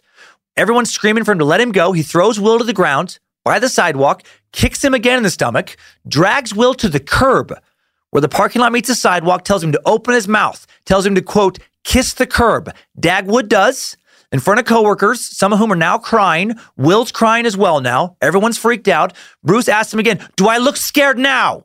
And as Will starts to say no, Bruce Lee fucking curb stomps him. The stomp that almost killed his career. He stomps on the back of Dagwood's skull, fractures his jaw, breaks out several of his teeth, and then he yells, and I quote, "That's how we do it in Hong Kong, motherfucker! Fuck with me again! You see what happens, you Dagwood son of a bitch!" And then Steve McQueen picks him up in his Porsche, drives him to an orgy with Farrah Fawcett, Goldie Hawn, Dionne Warwick. And you know that never happened. That's way too much. I took that way too far. But my mustache, my mustache wrote that entire dream sequence. In reality, no idea why the episode has never seen the light of day. CBS just said they won't say. Why they won't release the footage. I don't know why I find it just very funny to me of just fucking Dagwood, like the most harmless suburban dad character being curbed in a studio parking lot by Bruce Lee. Anyway, I'm back now. Actress Pamela Ferdin, who played Cookie on Blondie, later recalled this about the lost episode. She said, "Lee was charming and friendly. He wasn't curb stomping anybody. Had a great sense of humor. He also had amazing skill." This is pretty cool. This is a real thing. No bullshit this time. This is really cool. She said, "Getting ready to shoot one scene set in the martial arts school, Lee asked the director if he could demonstrate a whirling kick move on Will Hutchins, Dagwood. And the director said no. He said he didn't want to risk Hutchins getting hurt if Lee accidentally kicked him in the face. Lee said he understood, started walking away, then suddenly whirled around and kicked backwards at the director. And then she said, we all froze until we saw Lee standing there on one leg smiling with his foot about an inch from the director's face. And then she said, we applauded. Lee got to do his kick in the scene. That's pretty badass. Who fake kicks a director when he's on as a guest star? Bruce Lee. And no one else I've ever heard of. By the start of 1969, Lee has grown frustrated with his lack of progress in Hollywood. He's handsome. He's one of the best martial artists in the world. He can dance, damn it. He's been acting in film since he was a baby, literally. He's still not getting, like real roles that he wants. He had a brief taste of American TV star popularity with his role as Kato in The Green Hornet, but not even close to being an American star. Not considered for leading roles. Not really in film or TV. He's hanging around a lot of stars, like his buddy Steve McQueen, but not a star himself. He's a high-paid martial arts instructor, but he wants more. So he writes himself a little note to motivate himself. On January 7th, 1969, he writes a note titled, My Definite Chief Aim. I love how direct that is. My definite chief aim. And it read simply, I, Bruce Lee, will be the first highest-paid Oriental superstar in the United States. In return, I will give the most exciting performances and render the best of quality in the capacity of an actor. Starting 1970, I will achieve world fame. And from then onward till the end of 1980, I will have in my possession $10 million. I will live the way I please and achieve inner harmony and happiness. That's pretty awesome. Right now, some big goals. He actually would be worth randomly $10 million when he died.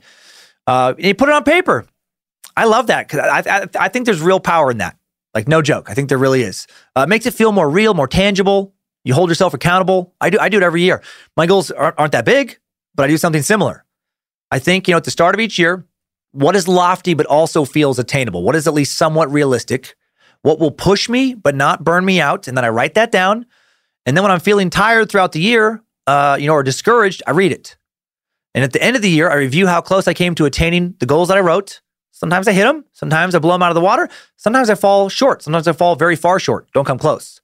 But I'm always thankful that the goals gave me a yearly focus, right? Thankful that they remind me to keep on, pushing. So thank you, Bruce, for reminding me to keep doing that from beyond the grave.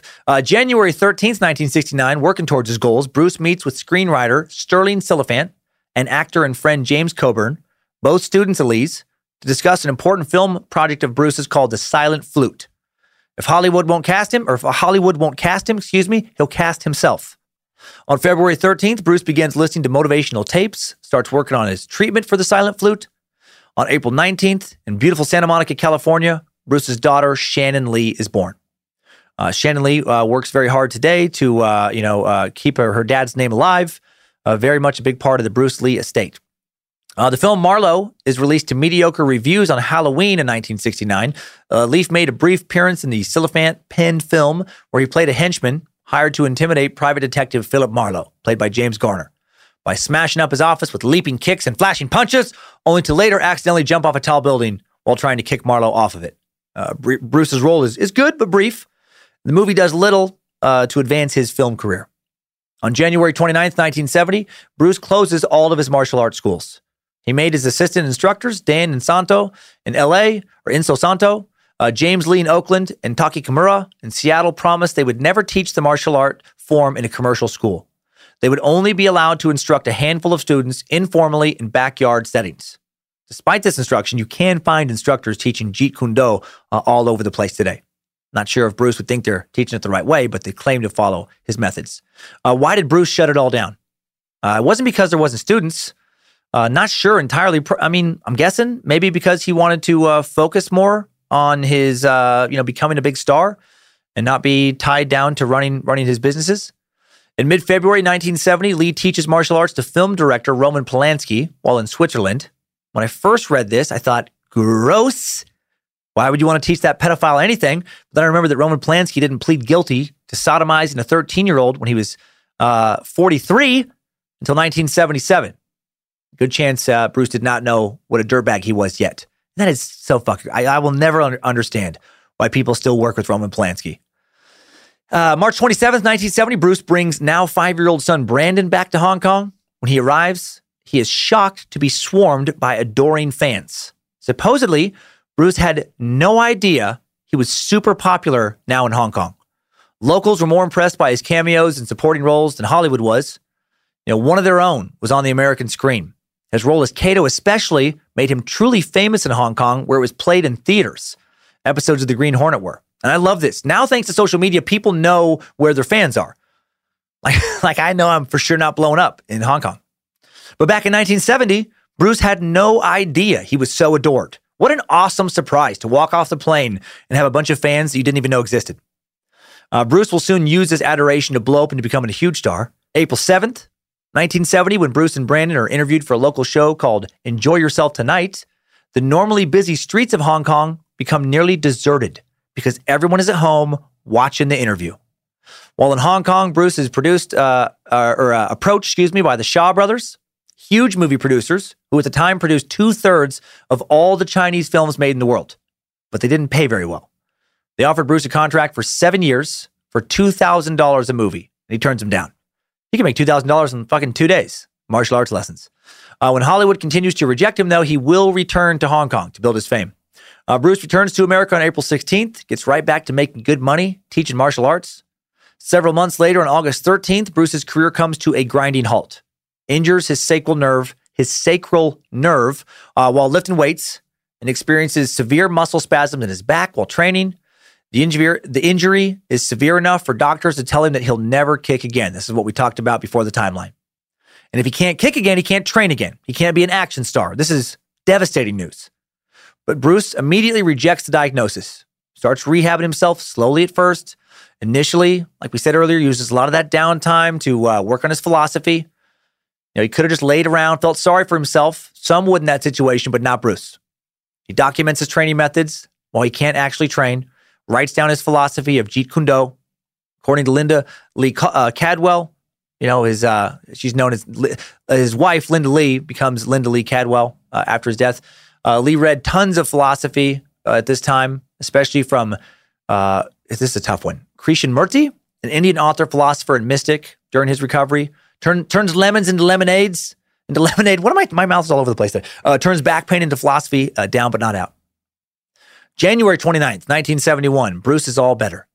His back hurts. He'll have to manage back pain the rest of his life, take a lot of cortisone, but he can do all his moves again. He's back to full strength. And he travels to India with James Coburn and Sterling Silliphant to scout locations for the silent flute, still trying to get that passion project off the ground. They spend over a week searching before Coburn backs out of the project. Oh well. Bruce quickly moves on to another project. Old Never Sit Still comes up with an idea for another film, Game of Death, where a fighter mastering several techniques will go from one level to the next in a temple. The first level, the level of weaponry. The second level, the level of the 9-degree black belt. And the third level, the level of the unknown. He continues to create, keeps pushing.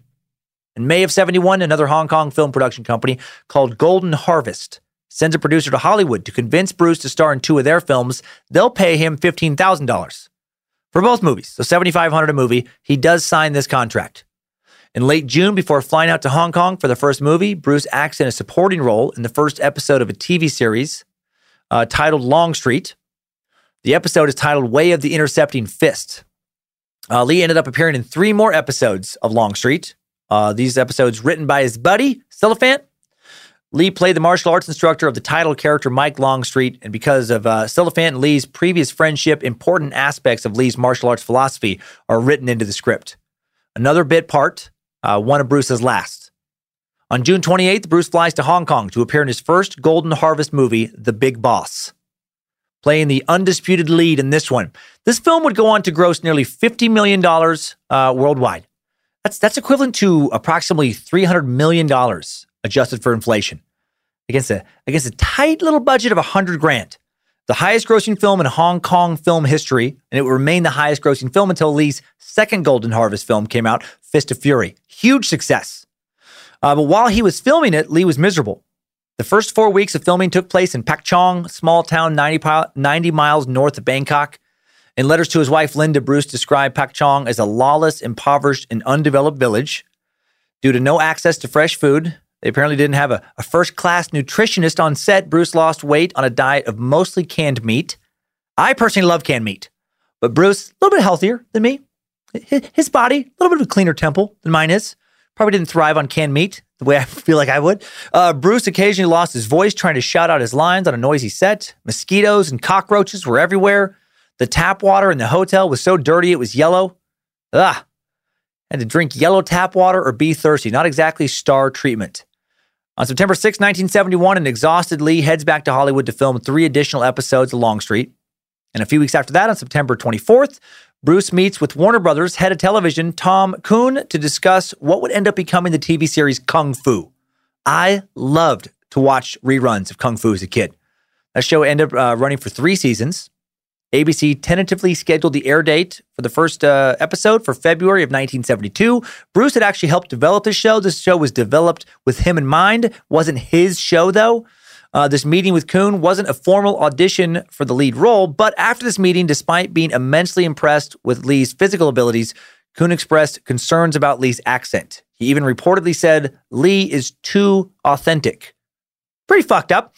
Really fucked up considering who is eventually cast in Lee's place. That's going to be addressed soon in this timeline. On October 11th, Lee heads back to Hong Kong with his wife Linda and kids Shannon and Brandon to promote Big Boss. On October 23rd, 1971, the film premieres at the Queen's Theatre in Hong Kong's Central District for a now legendary midnight screening. Linda would recall it in the 1975 book, Bruce Lee, The Man Only I Knew. This is so cool. What an awesome night for Bruce and his family. Linda wrote, every dream that Bruce had ever possessed came true that night. The audience rose to its feet, yelling, clapping, cheering. It was almost impossible to leave the theater. We were absolutely mobbed. How awesome. Lee is now a bona fide superstar in Hong Kong. Local boy makes good. Within a month, over 25% of all of Hong Kong had paid to watch The Big Boss in theaters. How crazy is that? Over 25% of the entire population had paid to watch this movie. That's fucking insane. It was the most successful release in Hong Kong history by far. Incredible. Hollywood, though, still doesn't really give a fuck. Hong Kong was seen by LA execs as a small and not incredibly worthwhile market at the time.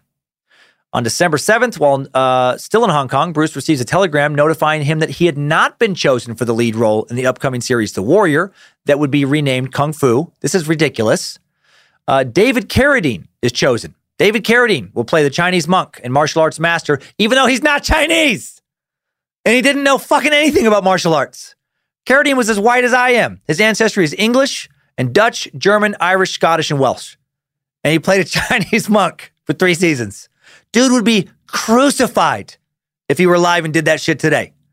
And if you're a Carradine fan and you know him as a martial artist, yes, he would become a martial artist. He would become an avid practitioner and ambassador of Tai Chi and Qigong.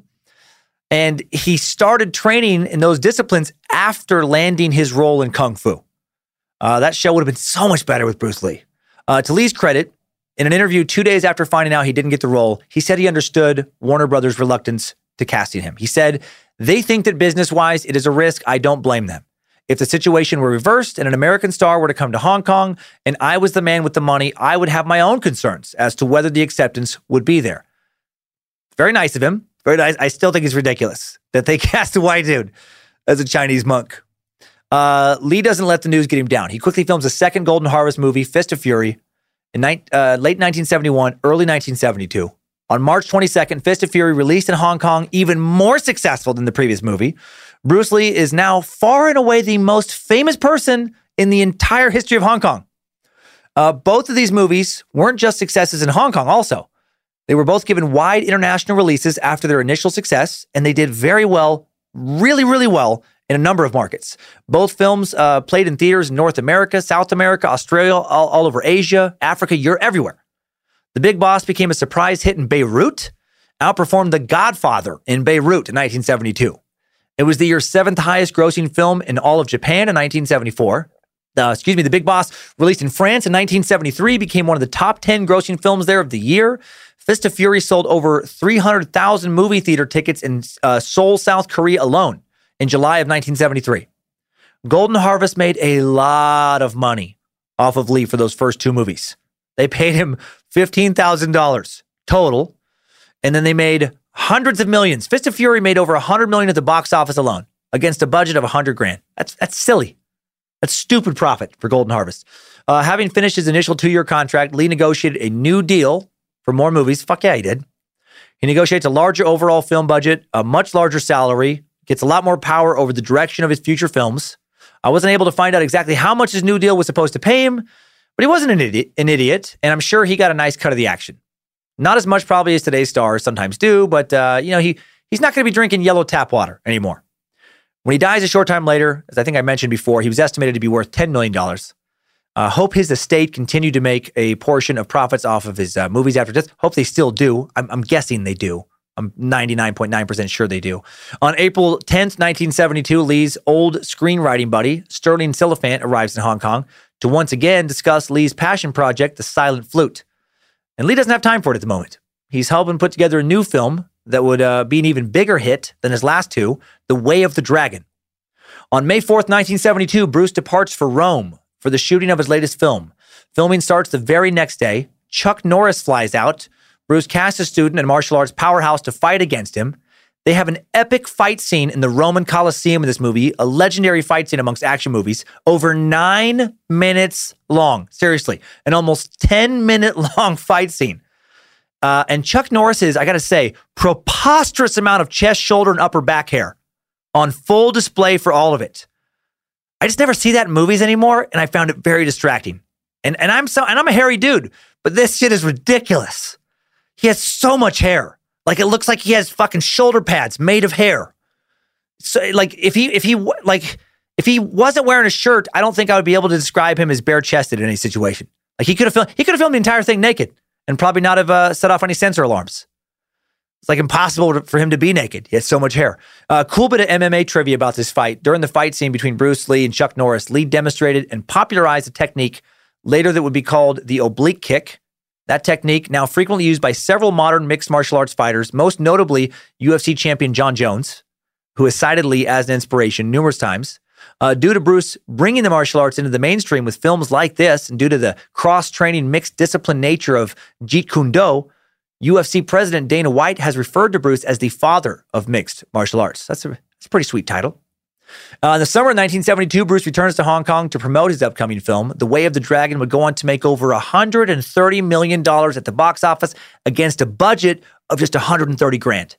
Again, that is stupid profit. That is a silly return on investment.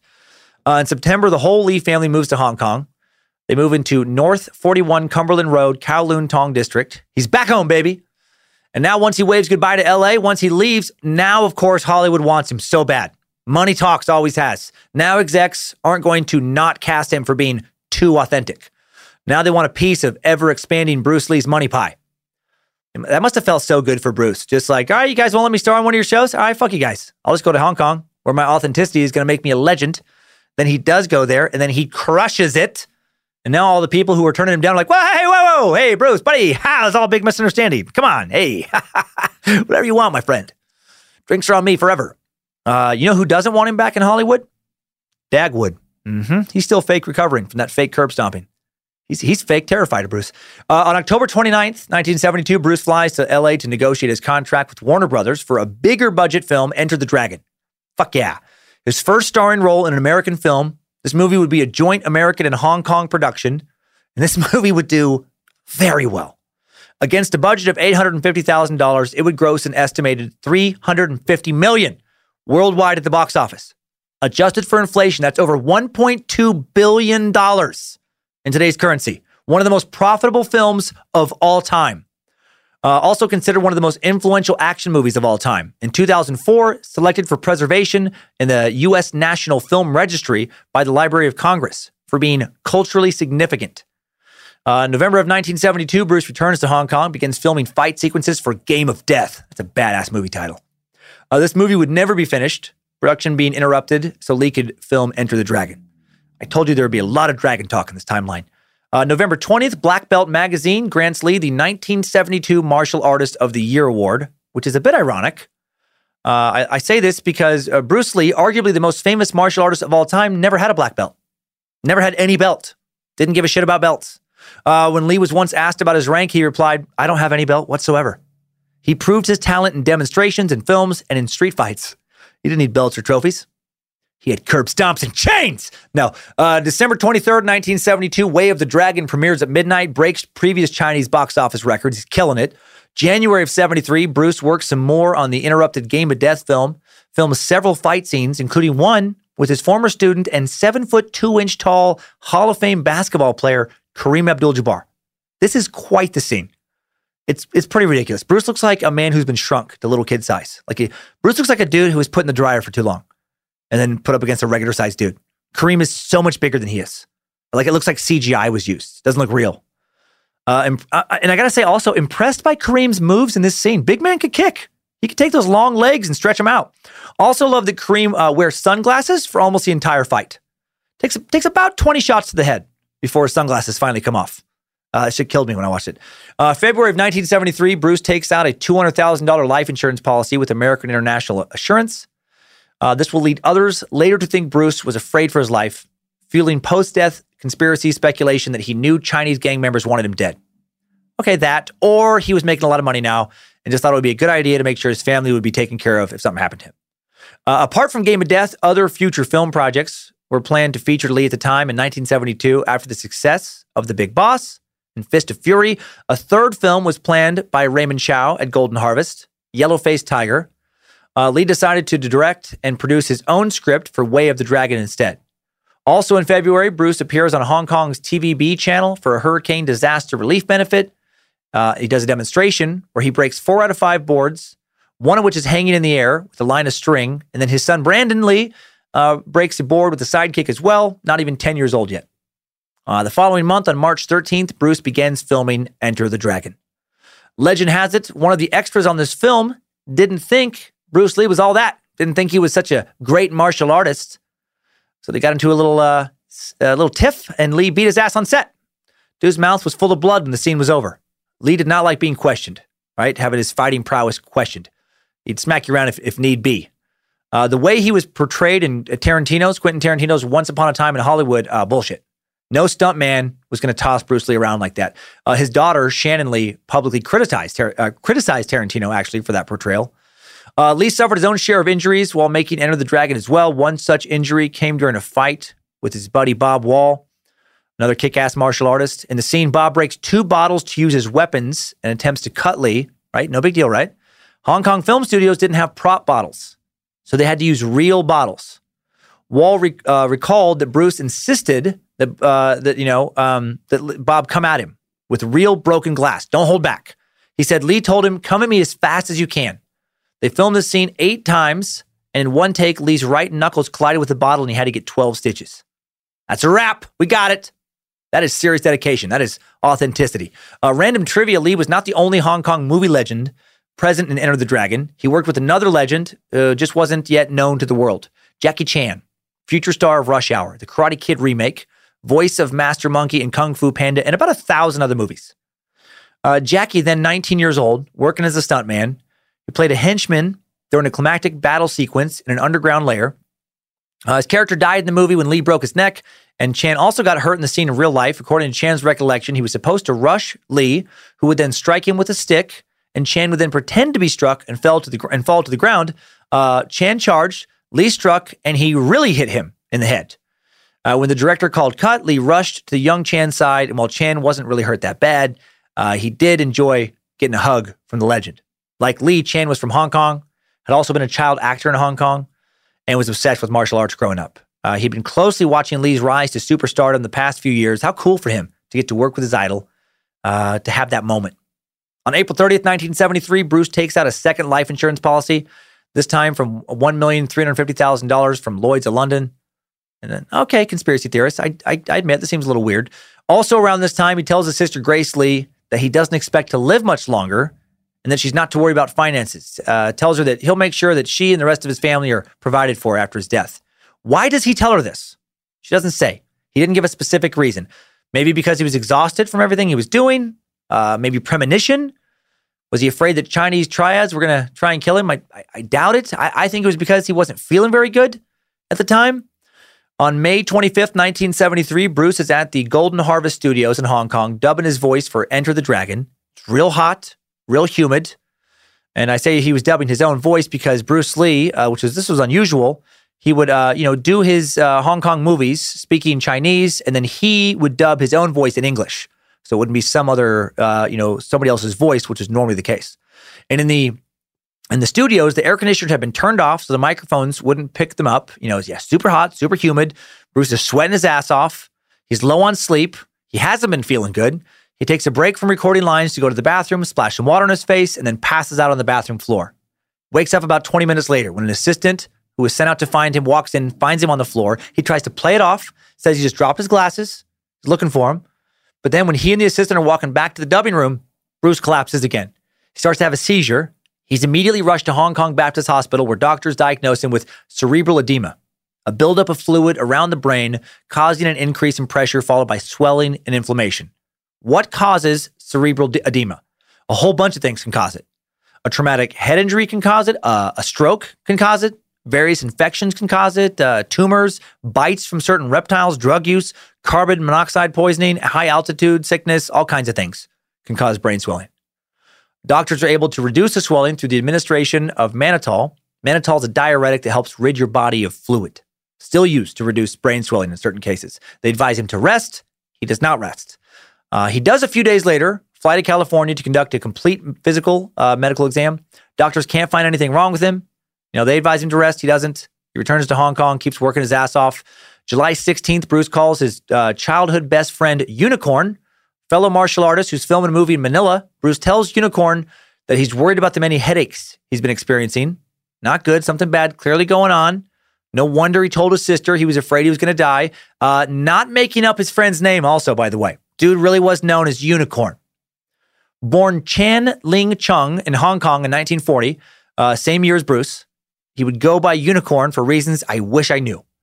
The film he was making was called Fist of Unicorn.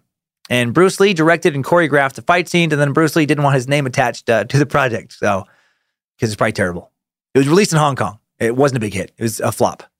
Probably partially at least because it was called Fist of Unicorn. Fist of Unicorn sounds like the worst action movie ever. Sounds about as action-packed as Foot of Tinkerbell. Kick of Pixie. Get the fuck out of here with that name. Young Jackie Chan pops up as an extra in that movie as well.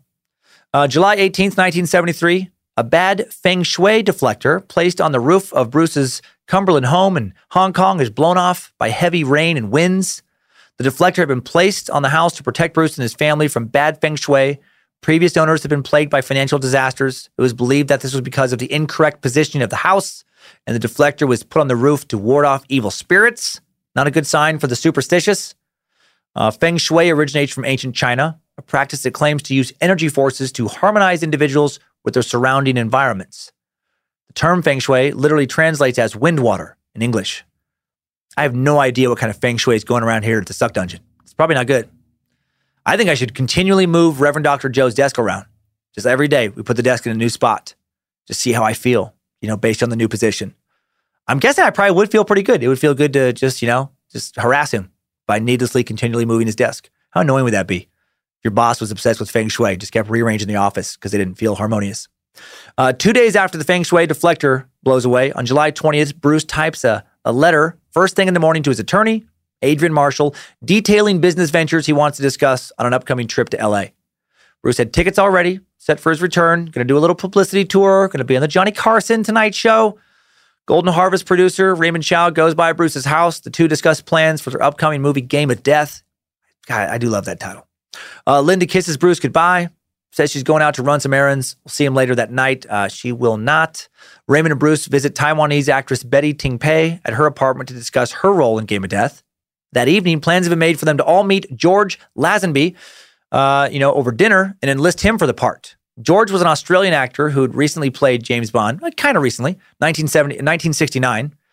It was the On Her Majesty's Secret Service James Bond movie, the one where he replaced Sean Connery. George stated during the filming of that movie, by the way, that he only wanted to play Bond one time. He wasn't going to do any more Bond films after that because his agent told him that franchise was going nowhere. Whoops. Hope he fired that agent. Anyway, while Bruce and Raymond met with Betty, Bruce gets another headache. Betty offers him a prescription painkiller. It's Equagesic. Fuck this word. Whatever. It's EQUAGESIC. I wrote a pronunciation guide, but I couldn't figure out how to write the right pronunciation guide to make my brain understand it. Equagesic. Fucking medical words. Stupid fucking medical words. It contains both aspirin and the tranquilizer Mebrom. God damn these words. Meprobamate.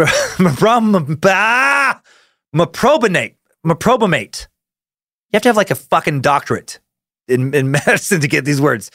Who comes up with these words, by the way? Okay. Bruce lies down in her bed, this actress's bed to rest prior to the dinner. Raymond Chow takes off, says he's going to meet them at dinner. Chow and George Lazenby meet at a restaurant, await Bruce and Betty's arrival, but the two never show up. At 9 p.m., Chow receives a call from Betty. She says that she's tried to wake Bruce up, but he won't come to. Betty summons her personal physician, who can't wake Bruce up either, and Bruce is taken to the hospital. And then Bruce Lee dies in Hong Kong of an apparent cerebral edema, swelling of the brain. It had come back. Doctors declare the death of Bruce Lee as death by misadventure. Sadly, if Betty had taken him to the hospital right away, there is a good chance he would have lived. Not her fault. She didn't make his brain swell. It's unfortunate. Forensic psychologist Dr. Michael Hunter, who examined Lee's medical records, theorized that Lee died of an adrenal crisis brought on by the overuse of cortisone, which Lee had been taking since he'd injured his back in that 1970 weightlifting mishap. Dr. Hunter believed that Lee's exceptionally strong drive and ambition may have played a fundamental role in his demise. Essentially, we believe that he just pushed himself too hard, ran his engine in the red too long, too much working out, too much work, not enough rest and recovery. Death from ambition, perhaps.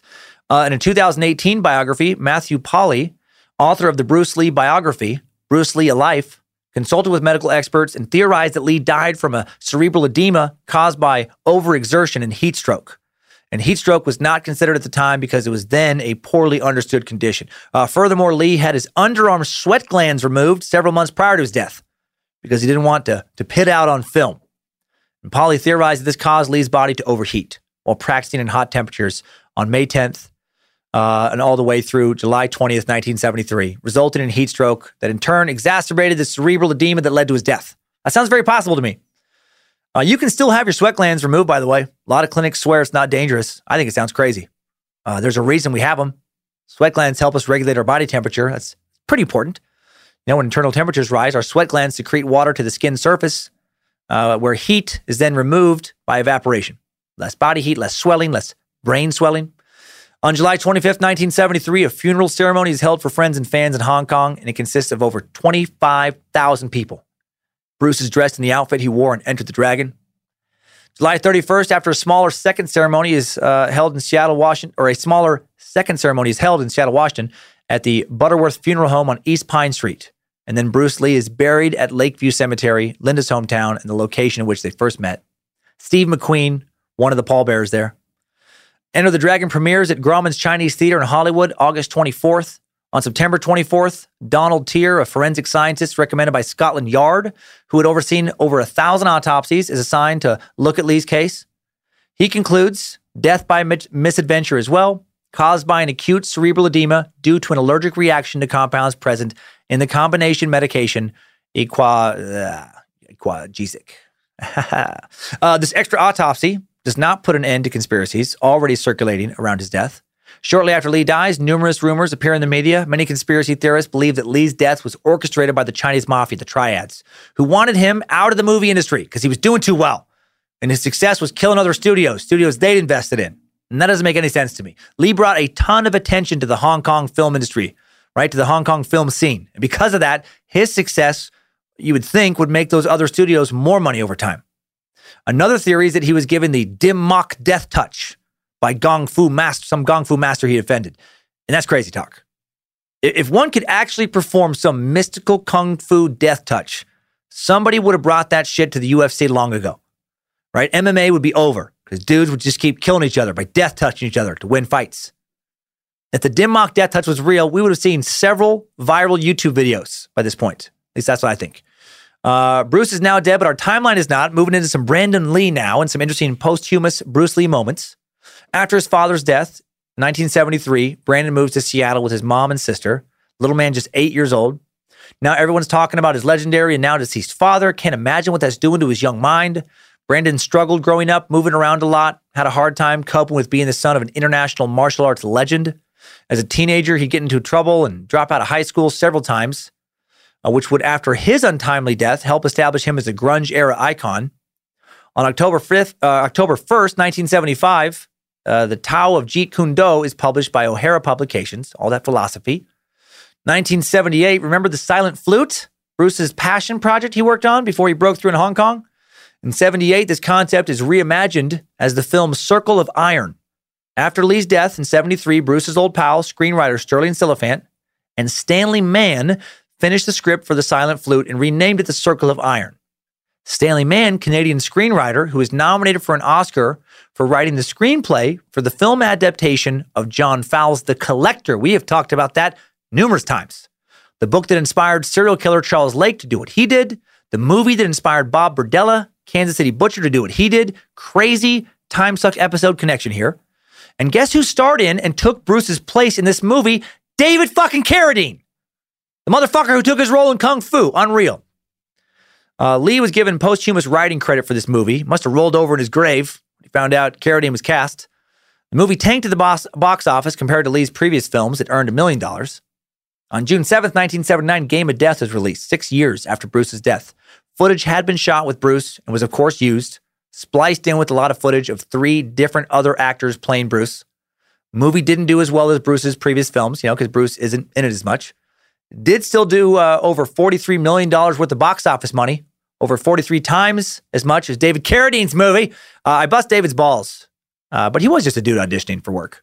Like, he never tried to intentionally screw over Bruce. Just funny series of connections that will continue. Now we skip ahead a bit. February 1st, 1986, now 21-year-old Brandon Lee's first film was released, Kung Fu, the movie. He played a deadly assassin, and his powerful fight scenes made quite an impression on viewers. Lee had moved to Boston in 1983 to study theater at Emerson College. Also spent his teen years studying martial arts, training with former students of his dad. 1984, he moved to New York City to take acting lessons at the Lee Strasberg Theater and Film Institute. And then Kung Fu, the movie, is made in 1986, a made-for-TV movie. First in a series of sequels that continued the story of Shaolin monk Kwai Chang Caine, a monk first introduced in a TV series that ran from 1972 to 1975. Guess who this movie starred? David fucking Carradine. He just will not go away in this timeline. Brandon Lee plays David Carradine's son in this movie. It airs on February 1st, 1986 on ABC, Lee's 21st birthday. Lee said that he felt that there was some justice in his being cast for the role since the TV show's pilot was conceived for his father. That's so weird. After this role, Brandon heads to Hong Kong. In Hong Kong, just like his dad before him, he's given his first lead action film role. On December 20th, 1986, Brandon stars in a film called Legacy of Rage, nominated for Best New Performer by the Hong Kong Film Award officials. Can't find box office info on this movie online, so I'm guessing it wasn't a home run. 1987, Brandon guest stars on a few U.S. TV shows, O'Hara, and Summer Playhouse. November 1st, 1989, stars in an action-adventure film called Laser Mission. It bombs. Critics tear it apart, and it goes straight to video. And it seems terrible. It looks really bad. Lee plays a mercenary named Michael Gold, who is sent to convince Dr. Braun, a laser specialist, to defect to the United States before the KGB acquires him and uses both his talent and a stolen diamond to create a nuclear superweapon. That all sounds so 80s to me. I just picture a bunch of sleazy, coke-fueled Hollywood producers, coming up with this late one night in the Hollywood Hills. Dudes wearing unbuttoned silk shirts, mullets, mustaches, just like the one I have right now. Some bad English blasting out of some giant 6-foot-tall 80 speakers. When I see you smile, I can face the world. Just doing lines of coke. Richie, what do people love? Fucking lasers. And what else? Diamonds. And then Richie, he's sitting next to some half-naked Nuditown hopeful model from Kansas, finishing snorting a fat line of coke himself, using a $100 bill off a mirrored coffee table. So cliche. He just pops up. Russians. Russians, John. That's right, Richie. Russians. And fucking nukes. Yeah, fuck yeah, John. Nukes, man.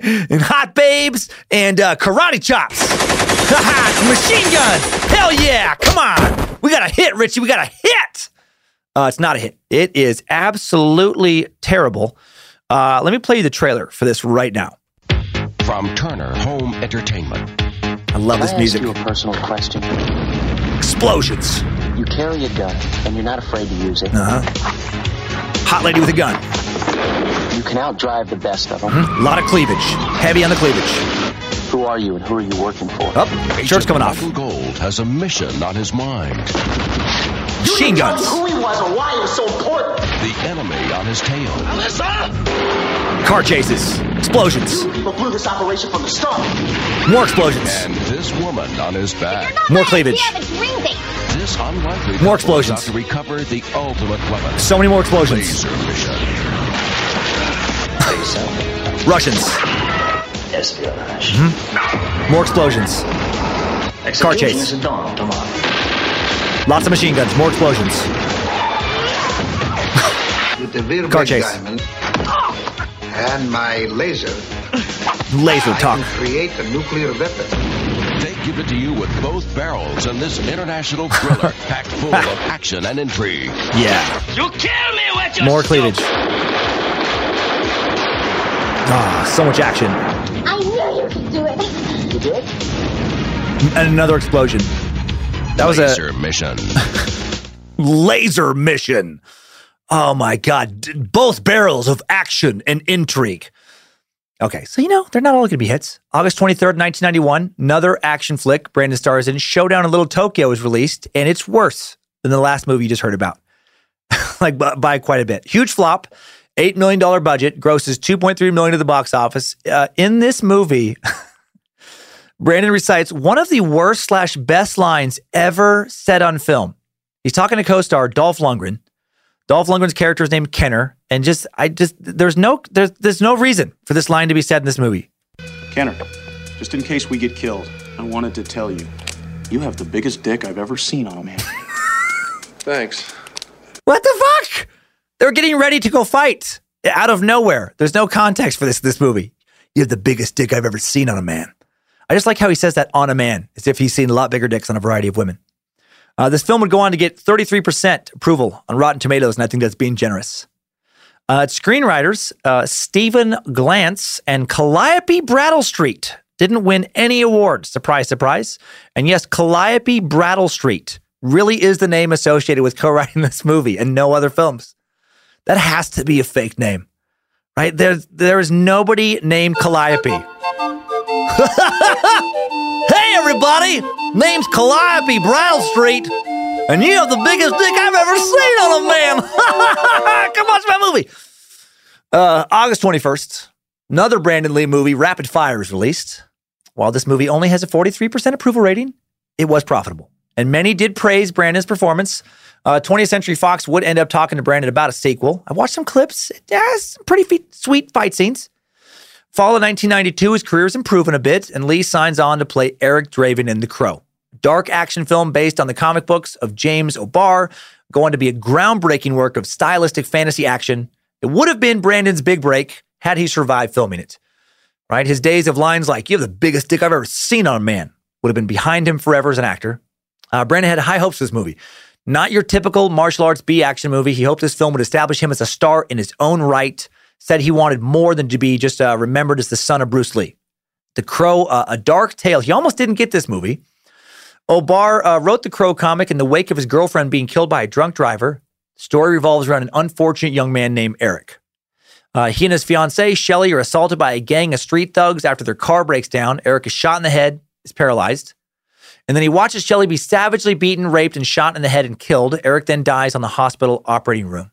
And then Eric is resurrected by a mythical crow, seeks vengeance on the murderers, methodically stalking and killing them. When not on the hunt, Eric stays in the house he shared with Shelley, spending most of his time there lost in her memories and memories of her. Her absence is torture for him. He's in emotional pain, even engaged in self-mutilation by cutting himself. Like I said, it's a dark story. And O'Barr originally did not want to cast Lee in it. He didn't want The Crow to be what he called just another kung fu movie. Christian Slater was offered the role, but he wanted too much money. Johnny Depp offered the role. He turned it down as well. Not enough money. And then O'Barr met with Brandon Lee, and he changed his mind.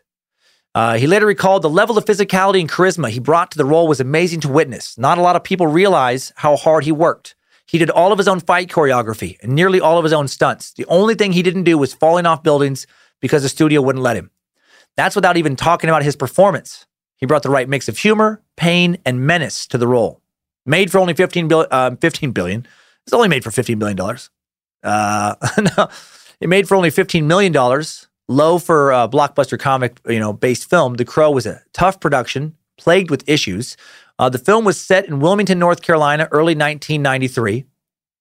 Shot north. And on March 13th, the infamous storm of the century swept through North Carolina, destroyed the Crow's exterior sets. The shoots, they were long and hard. Brandon spent 6 days, a week filming, wearing very little, acting in pouring rain. If the real rain wasn't enough, machines would be brought in to simulate and pour down more water on the shivering Lee. It wasn't drinking yellow water out of his hotel faucet. It wasn't eating canned meat like his dad did on set for his breakthrough movie, but it was not a lavish dressing room either. Long days of shooting were taking their toll on Lee. O'Barr later recalled he lost 20 pounds after getting the role, and he didn't have a lot to lose. I could lift him up with one arm. He was so thin. There was absolutely no fat on him whatsoever.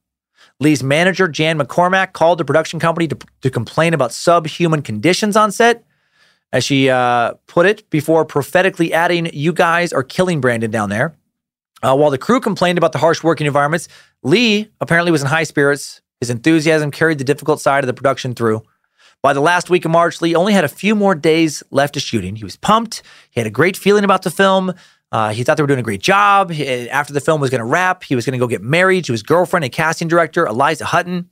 And then on March 30th, Brandon Lee walked onto the set of The Crow in Wilmington for the last time. Here's why. A few weeks earlier in the shoot, a prop guy had purchased a bunch of props for the film and also bought some live bullets during the same shopping trip. He took all these props and his bullets back to the set of The Crow. Live rounds, not supposed to be kept on a film set. And so the prop master removed them, stored them in the trunk of his car. Now, live bullets are not supposed to be ever used in films. Guns are loaded with blanks, which are bullet cases filled with primer, a form of gunpowder that creates the firing effect. And unlike a real bullet, blanks have a cardboard tip at the end rather than a lead one, so that any impact the bullet would have once fired from a gun would be minimal, if any. During a scene in which a victim looks down the barrel of a gun being loaded, producers found out they didn't have any blanks on set. So, in order to save time and money, the prop guys decided, hey, let's go get those live bullets from the car and just modify them into blanks. Really bad idea. They made dummy rounds that didn't have gunpowder, but did have lead tips. These rounds were supposed to be used only for close-ups that they were filming that day. But then unbeknownst to anyone on set, when the dummy round was loaded into the gun for that shot, the lead tip got lodged in the barrel. Fuck. 2 weeks later, on March 30th, the same gun is used for the scene where Brandon Lee is to be shot by Michael Massey's character, Funboy. The scene calls for Lee to walk into his apartment, then activate a squib, a packet of blood that will simulate a gunshot wound, once Massey fires the gun, and then fall to the ground. Everything seems to go as planned. The gun goes off, the squib goes off, Lee falls down, the director yells, "Cut," then Lee does not get up. That's when the crew realizes Lee is not just bleeding squib blood. He is bleeding his own blood. He's losing a ton of blood from a silver dime-sized bullet wound. When the gun with the blank is fired, it propelled that damn lead tip that had been lodged there 2 weeks earlier, hitting Lee in his stomach just above his navel. And guess who the prop master was for this movie? The man responsible for leaving that lead tip in the barrel. David fucking Carradine. No, it wasn't. How insane would that be? Lee was rushed to New Hanover Regional Medical Center, operated on for 6 hours. 6 hours. Before being pronounced dead at 1:04 a.m., March 31st, 1993. A 2-month investigation follows. The shooting is ruled an accident. No criminal charges are filed. Lee's mom, Linda Cadwell, she does file a civil suit against the studio, and it is settled out of court. Poor Linda, man. Show business took her husband's life and her son's life. That is not how they're supposed to do it in Hollywood. Poor Michael Massey. Massey has said that he had nightmares about the incident for years, had to take a break from acting after this incident, was never able to watch The Crow. He told Extra in 2005 when he finally opened up about Lee's death, "It absolutely wasn't supposed to happen. I wasn't even supposed to be handling the gun until we started shooting the scene and the director changed it." And then he added, "I just took a year off and went back to New York. I didn't do anything. I didn't work. What happened to Brandon was a tragic accident. I don't think you ever get over something like that." Poor bastard, man. April 3rd, 1993, Brandon is buried next to his dad in Seattle. For months, stories swirl around about whether or not the shooting was intentional. Several conspiracy theorists, many of them the same ones who believed there was more to his dad, Bruce Lee's death than meets the eye, now also pose questions about Brandon Lee's death. All right, the Chinese mafia theory is brought back, the triads. Another theory claims that ninjas were on set. They were hiding in the rafters the day he died. And they were the same ninjas that killed Bruce Lee. It's fucking preposterous. Just a bunch of ninjas hiding around, mad at the Lees for giving away their powerful ninja secrets or crossing the triads or selling Chinese throwing stars on the black. It's not ever made clear. Another theory is that the Lee family is literally cursed. Probably not. Probably just a terrible coincidence. There was an investigation. It determined that his death was an accident, the result of the prop gun not being properly checked between uses. People make mistakes. And sadly, sometimes those mistakes get other people killed. Just weeks after Brandon's death on April 28th, Bruce Lee receives his star on the Hollywood Walk of Fame. That seems like poor timing. 2 months following Lee's death, in June of 1993, producers secure a further $8 million to rewrite the Crow script, finish production. They use stuntmen Chad Stalsky and Jeff Cadiente to fill in for the remaining shots of Eric Draven with Lee's face imposed over their own faces in post-production for close-ups. O'Barr, like a third of the movie's original crew, does not return to set. He recalled, "They asked me to come back. I told them no, that I couldn't imagine myself being there without him." The movie's finished. The Crow is released on May 11th, 1994, and it's not a smash hit. It was referred to as a sleeper hit in some sources. It was a hit. Critics loved Lee's performance. It's a lot better than the stuff we heard earlier. Made over $50 million at the U.S. box office alone against a $23 million budget, and goes on to become a cult classic. Grunge kids, especially across America, love it. The Crow soundtrack hits #1 on the Billboard charts in 1994.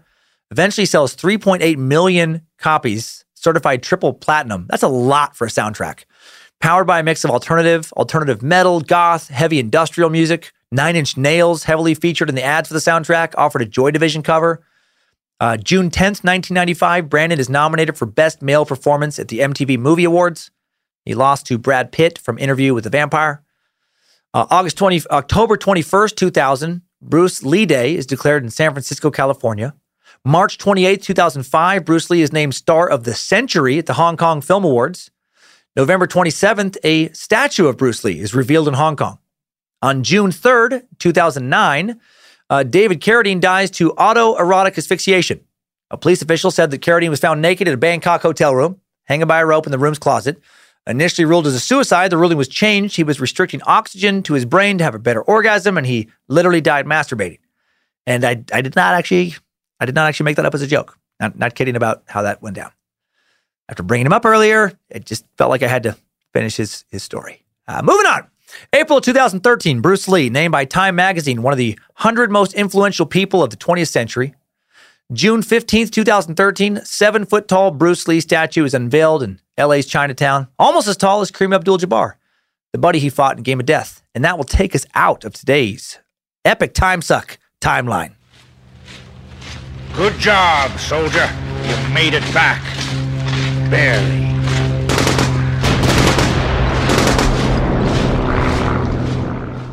What a tale. Bruce Lee, man. I found his life very inspiring. Might have pushed too hard. Might have pushed himself in an early grave. Might have pulled a Mercury. Flew a little too close to the sun. But what an amazing life he had. He willed so much shit into happening. Yes, he had help. Yes, he was born into showbiz. But hard work, made him a badass martial artist. Hard work and drive and fearlessness led him to breaking into Hollywood. Tenacity, right? Led him to kicking ass over in Hong Kong. His son was just starting to follow in his footsteps and then jump out of them and leave his own trail when he died too young. Even younger, only 28 when he died in that freak accident. Brandon also worked his ass off. Didn't just stay at home in Seattle, wait for roles to be handed to him because he was Bruce Lee's son. 2 short but very interesting and I think inspiring lives. I know we didn't get to dig that far into Brandon's. Bruce, frankly, just too hard of an act to follow. Brandon did lead an incredible life. He was a badass martial artist as well, about to break out, truly as his own action star. His dad was a living legend, and his legend has carried on to today, almost 50 years after his death. And let's look back at all this incredibleness now in today's Top 5 Takeaways. Time Suck Top 5 Takeaways. Number 1, Bruce Lee brought martial arts into the mainstream. He was the first film star to come from the world of martial arts, and many consider him to be the father of MMA. And MMA is now one of the world's most popular sports. Number 2, Bruce Lee taught martial arts to everyone, white, black, Chinese, and beyond. Despite encountering racism several times in his life, he refused to participate in it himself. At least by the time he became an adult, he did. And, when he was done beating up those British school kids back in Hong Kong. Number 3, Bruce was the king of hustle. He was always working either on his acting craft, scripts, production ideas, or his personal philosophy in his own martial art form. He never let bad news stop him.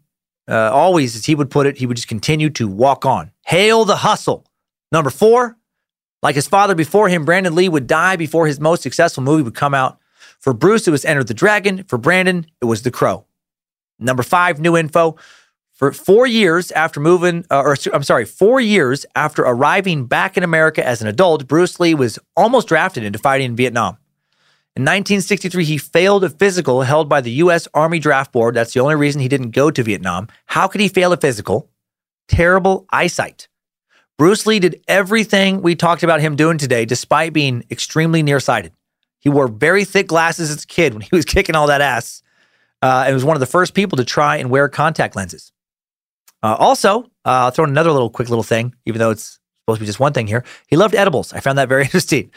Bruce ate cannabis on a regular basis for the final 10 years of his life, so you can eat a bunch of weed and kick a lot of ass. Time Suck Top 5 Takeaways. Bruce and Brandon Lee sucked. Mostly Bruce, a little bit of Brandon, and a tiny bit of David Carradine. Pretty interesting lives. I hope you liked the story. Sorry if my mush mouth was a little more out of control. It felt good coming in. You never know when it's going to strike. Is it the mustache? Is the mustache slowing me down? What's going on? Thank you again to the Time Suck team. Thanks to Queen of Bad Magic, Lindsay Cummins, Reverend Dr. Joe Horsecock Johnson Paisley. Bit Elixir. Got the new trivia coming out on the app. Logan and Kate Keith, the Spicy Club, running badmagicmerch.com and the socials. Thanks to the script keeper, Zach Flannery. I know Zach in particular really loved kicking off the research on this episode. Gave me a lot of great stuff. He's a big Bruce Lee fan. He wanted to do this episode, and I'm glad he did. Thanks to all of those involved in keeping the Cult of the Curious private Facebook group moderated by the Countess of the Cult, Liz Hernandez, and her all-seeing eyes, very much alive and growing. We also have Discord, have our own Discord channel you can link over to from the Time Suck app. Next week on Time Suck, Space Lizards once again have spoken. We will continue our true crime series and travel to the southwestern United States in search of a serial murderer nicknamed the West Mesa Bone Collector. In the years between 2003 and 2006, at least 19 girls and young women disappeared from the streets of Albuquerque, New Mexico. Most were Latina sex workers in their 20s. For a long time, no one knew what happened to them. In February 2008, a woman walking her dog in the West Mesa area of Albuquerque made a grisly discovery: human femur found sticking out of the ground. Investigators dug into the site near 118th Street Southwest, found what can only be called a mass grave. Over the next year, they identified the bones of 11 young females who had disappeared between 2003 and 2005. The group burial, a telltale sign of a serial killer. The unknown murderer was given the name the West Mesa Bone Collector by locals. Who is this piece of shit?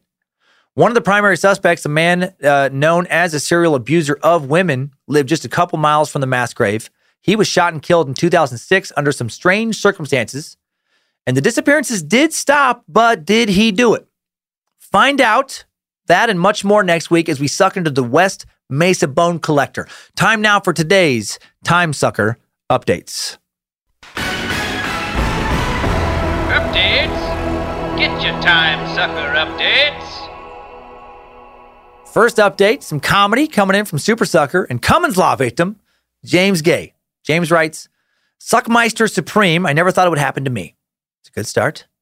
I loved listening to the stories sent in every week and laughing at the misfortune of others.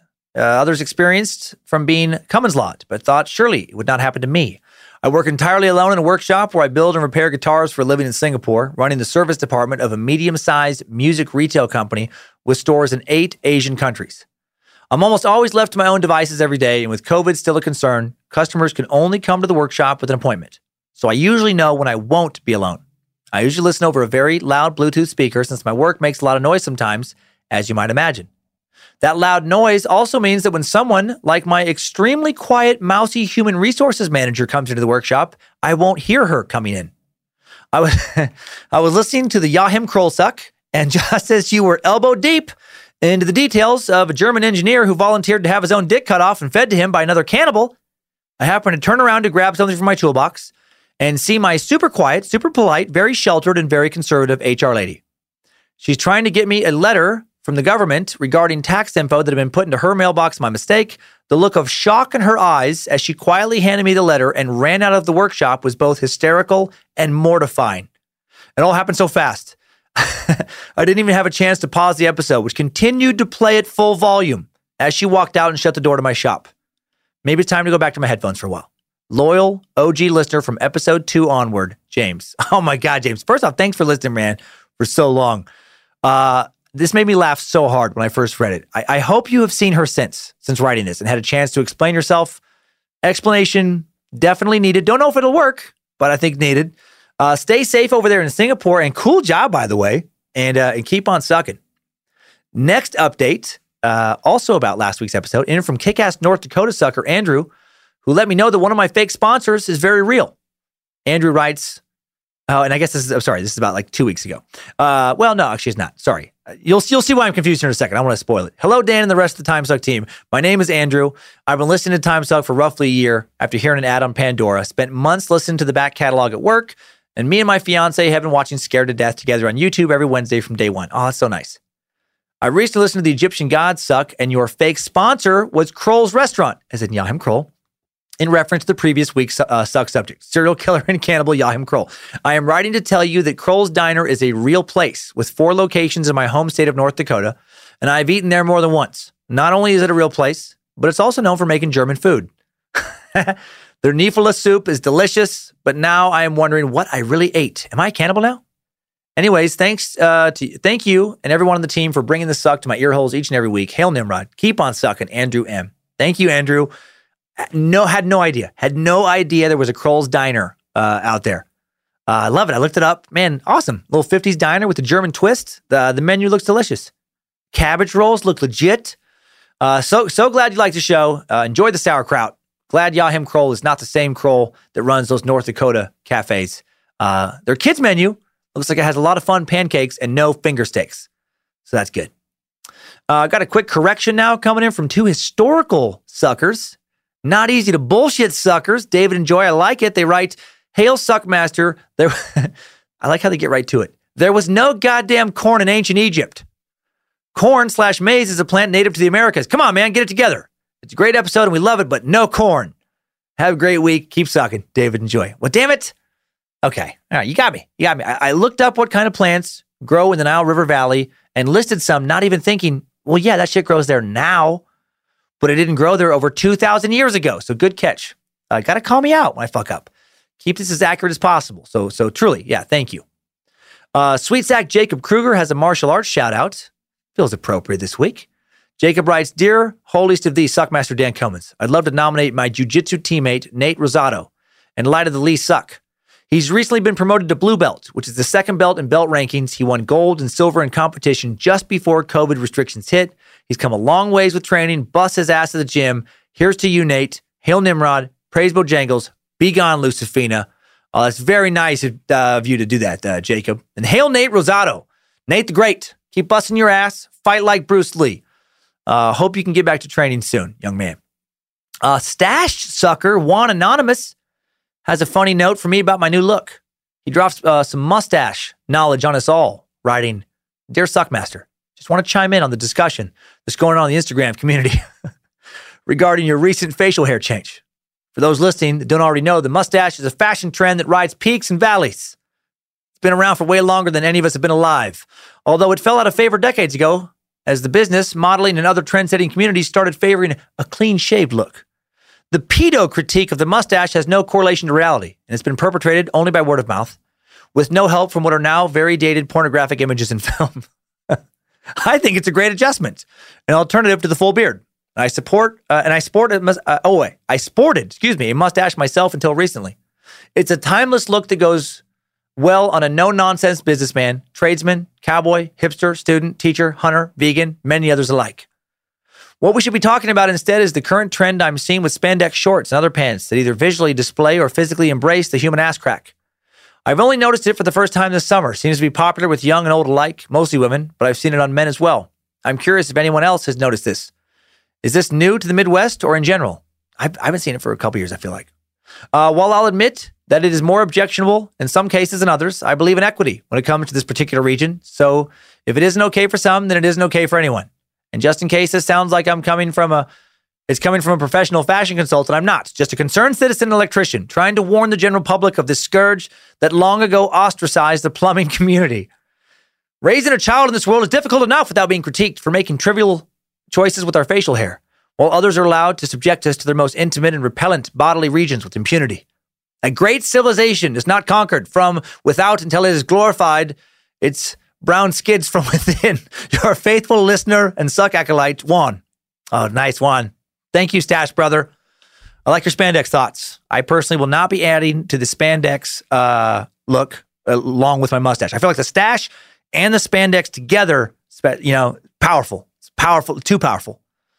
Not sure how long I'm keeping my stash, but it is growing on me, literally and figuratively. It feels like a separate entity. Yeah, I didn't speed, officer. My stash did. I try and keep it under control. I like to drive speed limit. My fucking stash, it loves whiskey and women. And speed, not necessarily in that order. Now, let's leave on some knowledge coming in from intellectual sucker Jonathan Sanders, bringing us another Egyptian gods update. Jonathan writes, Hail Dan, chief bearer of the balls of Bojangles. I was listening to your suck on Egyptian gods and noticed your comparisons of hell and the Egyptian hell.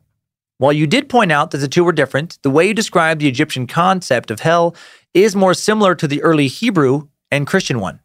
These sort of destruction myths are often referred to as cold hells, along with hell worlds that weren't actually places of torment.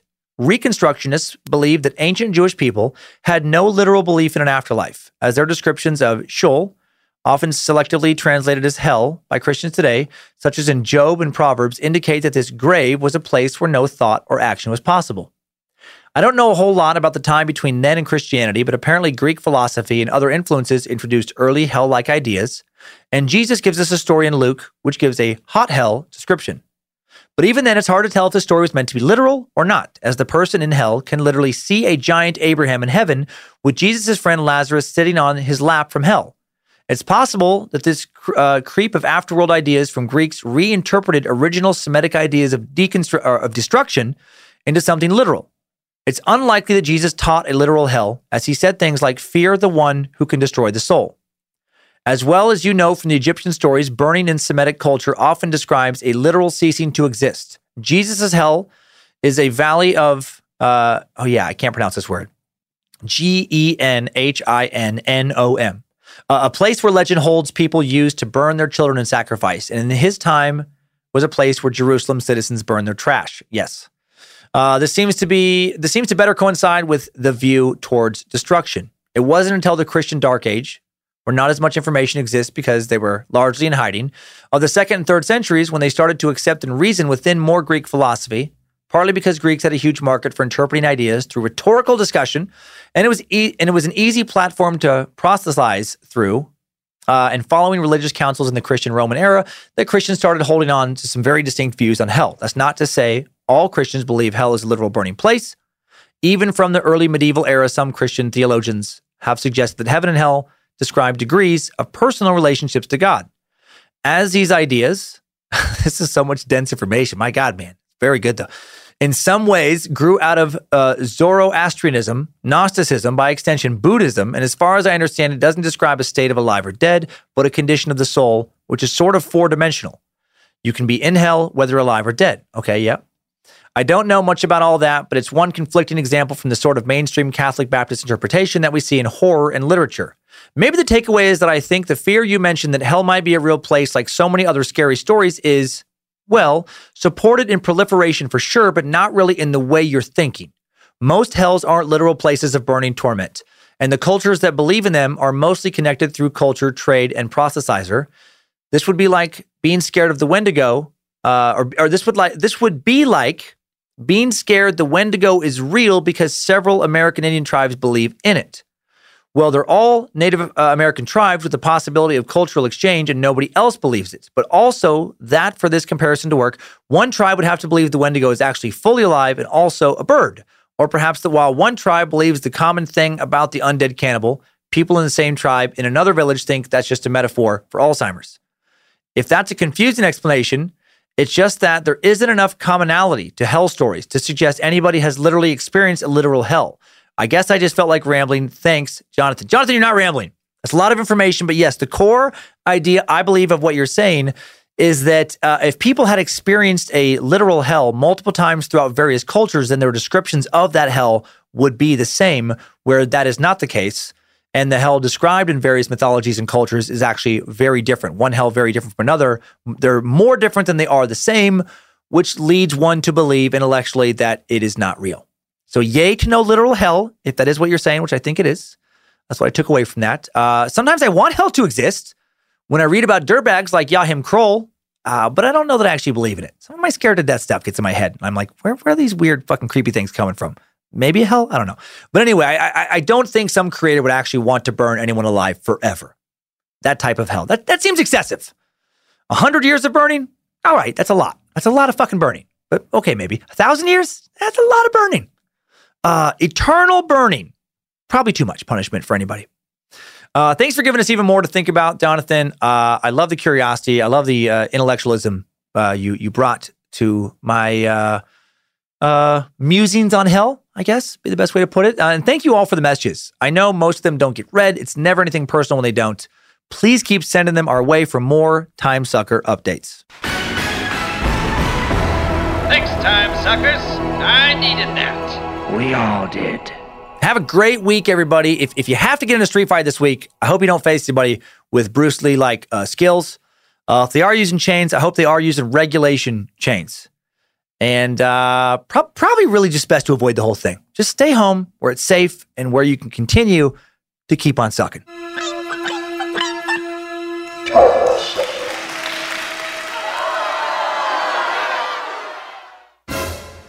Nobody buys me. Nobody buys me either. Pulling up to Mickey D's just for drinks? Oh yeah, that's me. Nothing extra, just perfection and a straw. Coming in hot for the coldest cups on the block. Because there are drinks. Then there are drinks from McDonald's. Mix things up with any size lemonade or sweet tea for $1.49. Perfect with our classic fries. Price and participation may vary. Cannot be combined with any other offer. Ba-da-ba-ba-ba. In a fast-paced world, every day brings new challenges and new opportunities. At Strayer University, we know a thing or two about getting and staying ahead of change. For over 130 years, we've been providing students like you with innovative tools and customized support, so you can find your way forward and always keep striving. Visit strayer.edu to learn more. Strayer University is certified to operate in Virginia by Chev and has many campuses, including at 2121 15th Street North in Arlington, Virginia.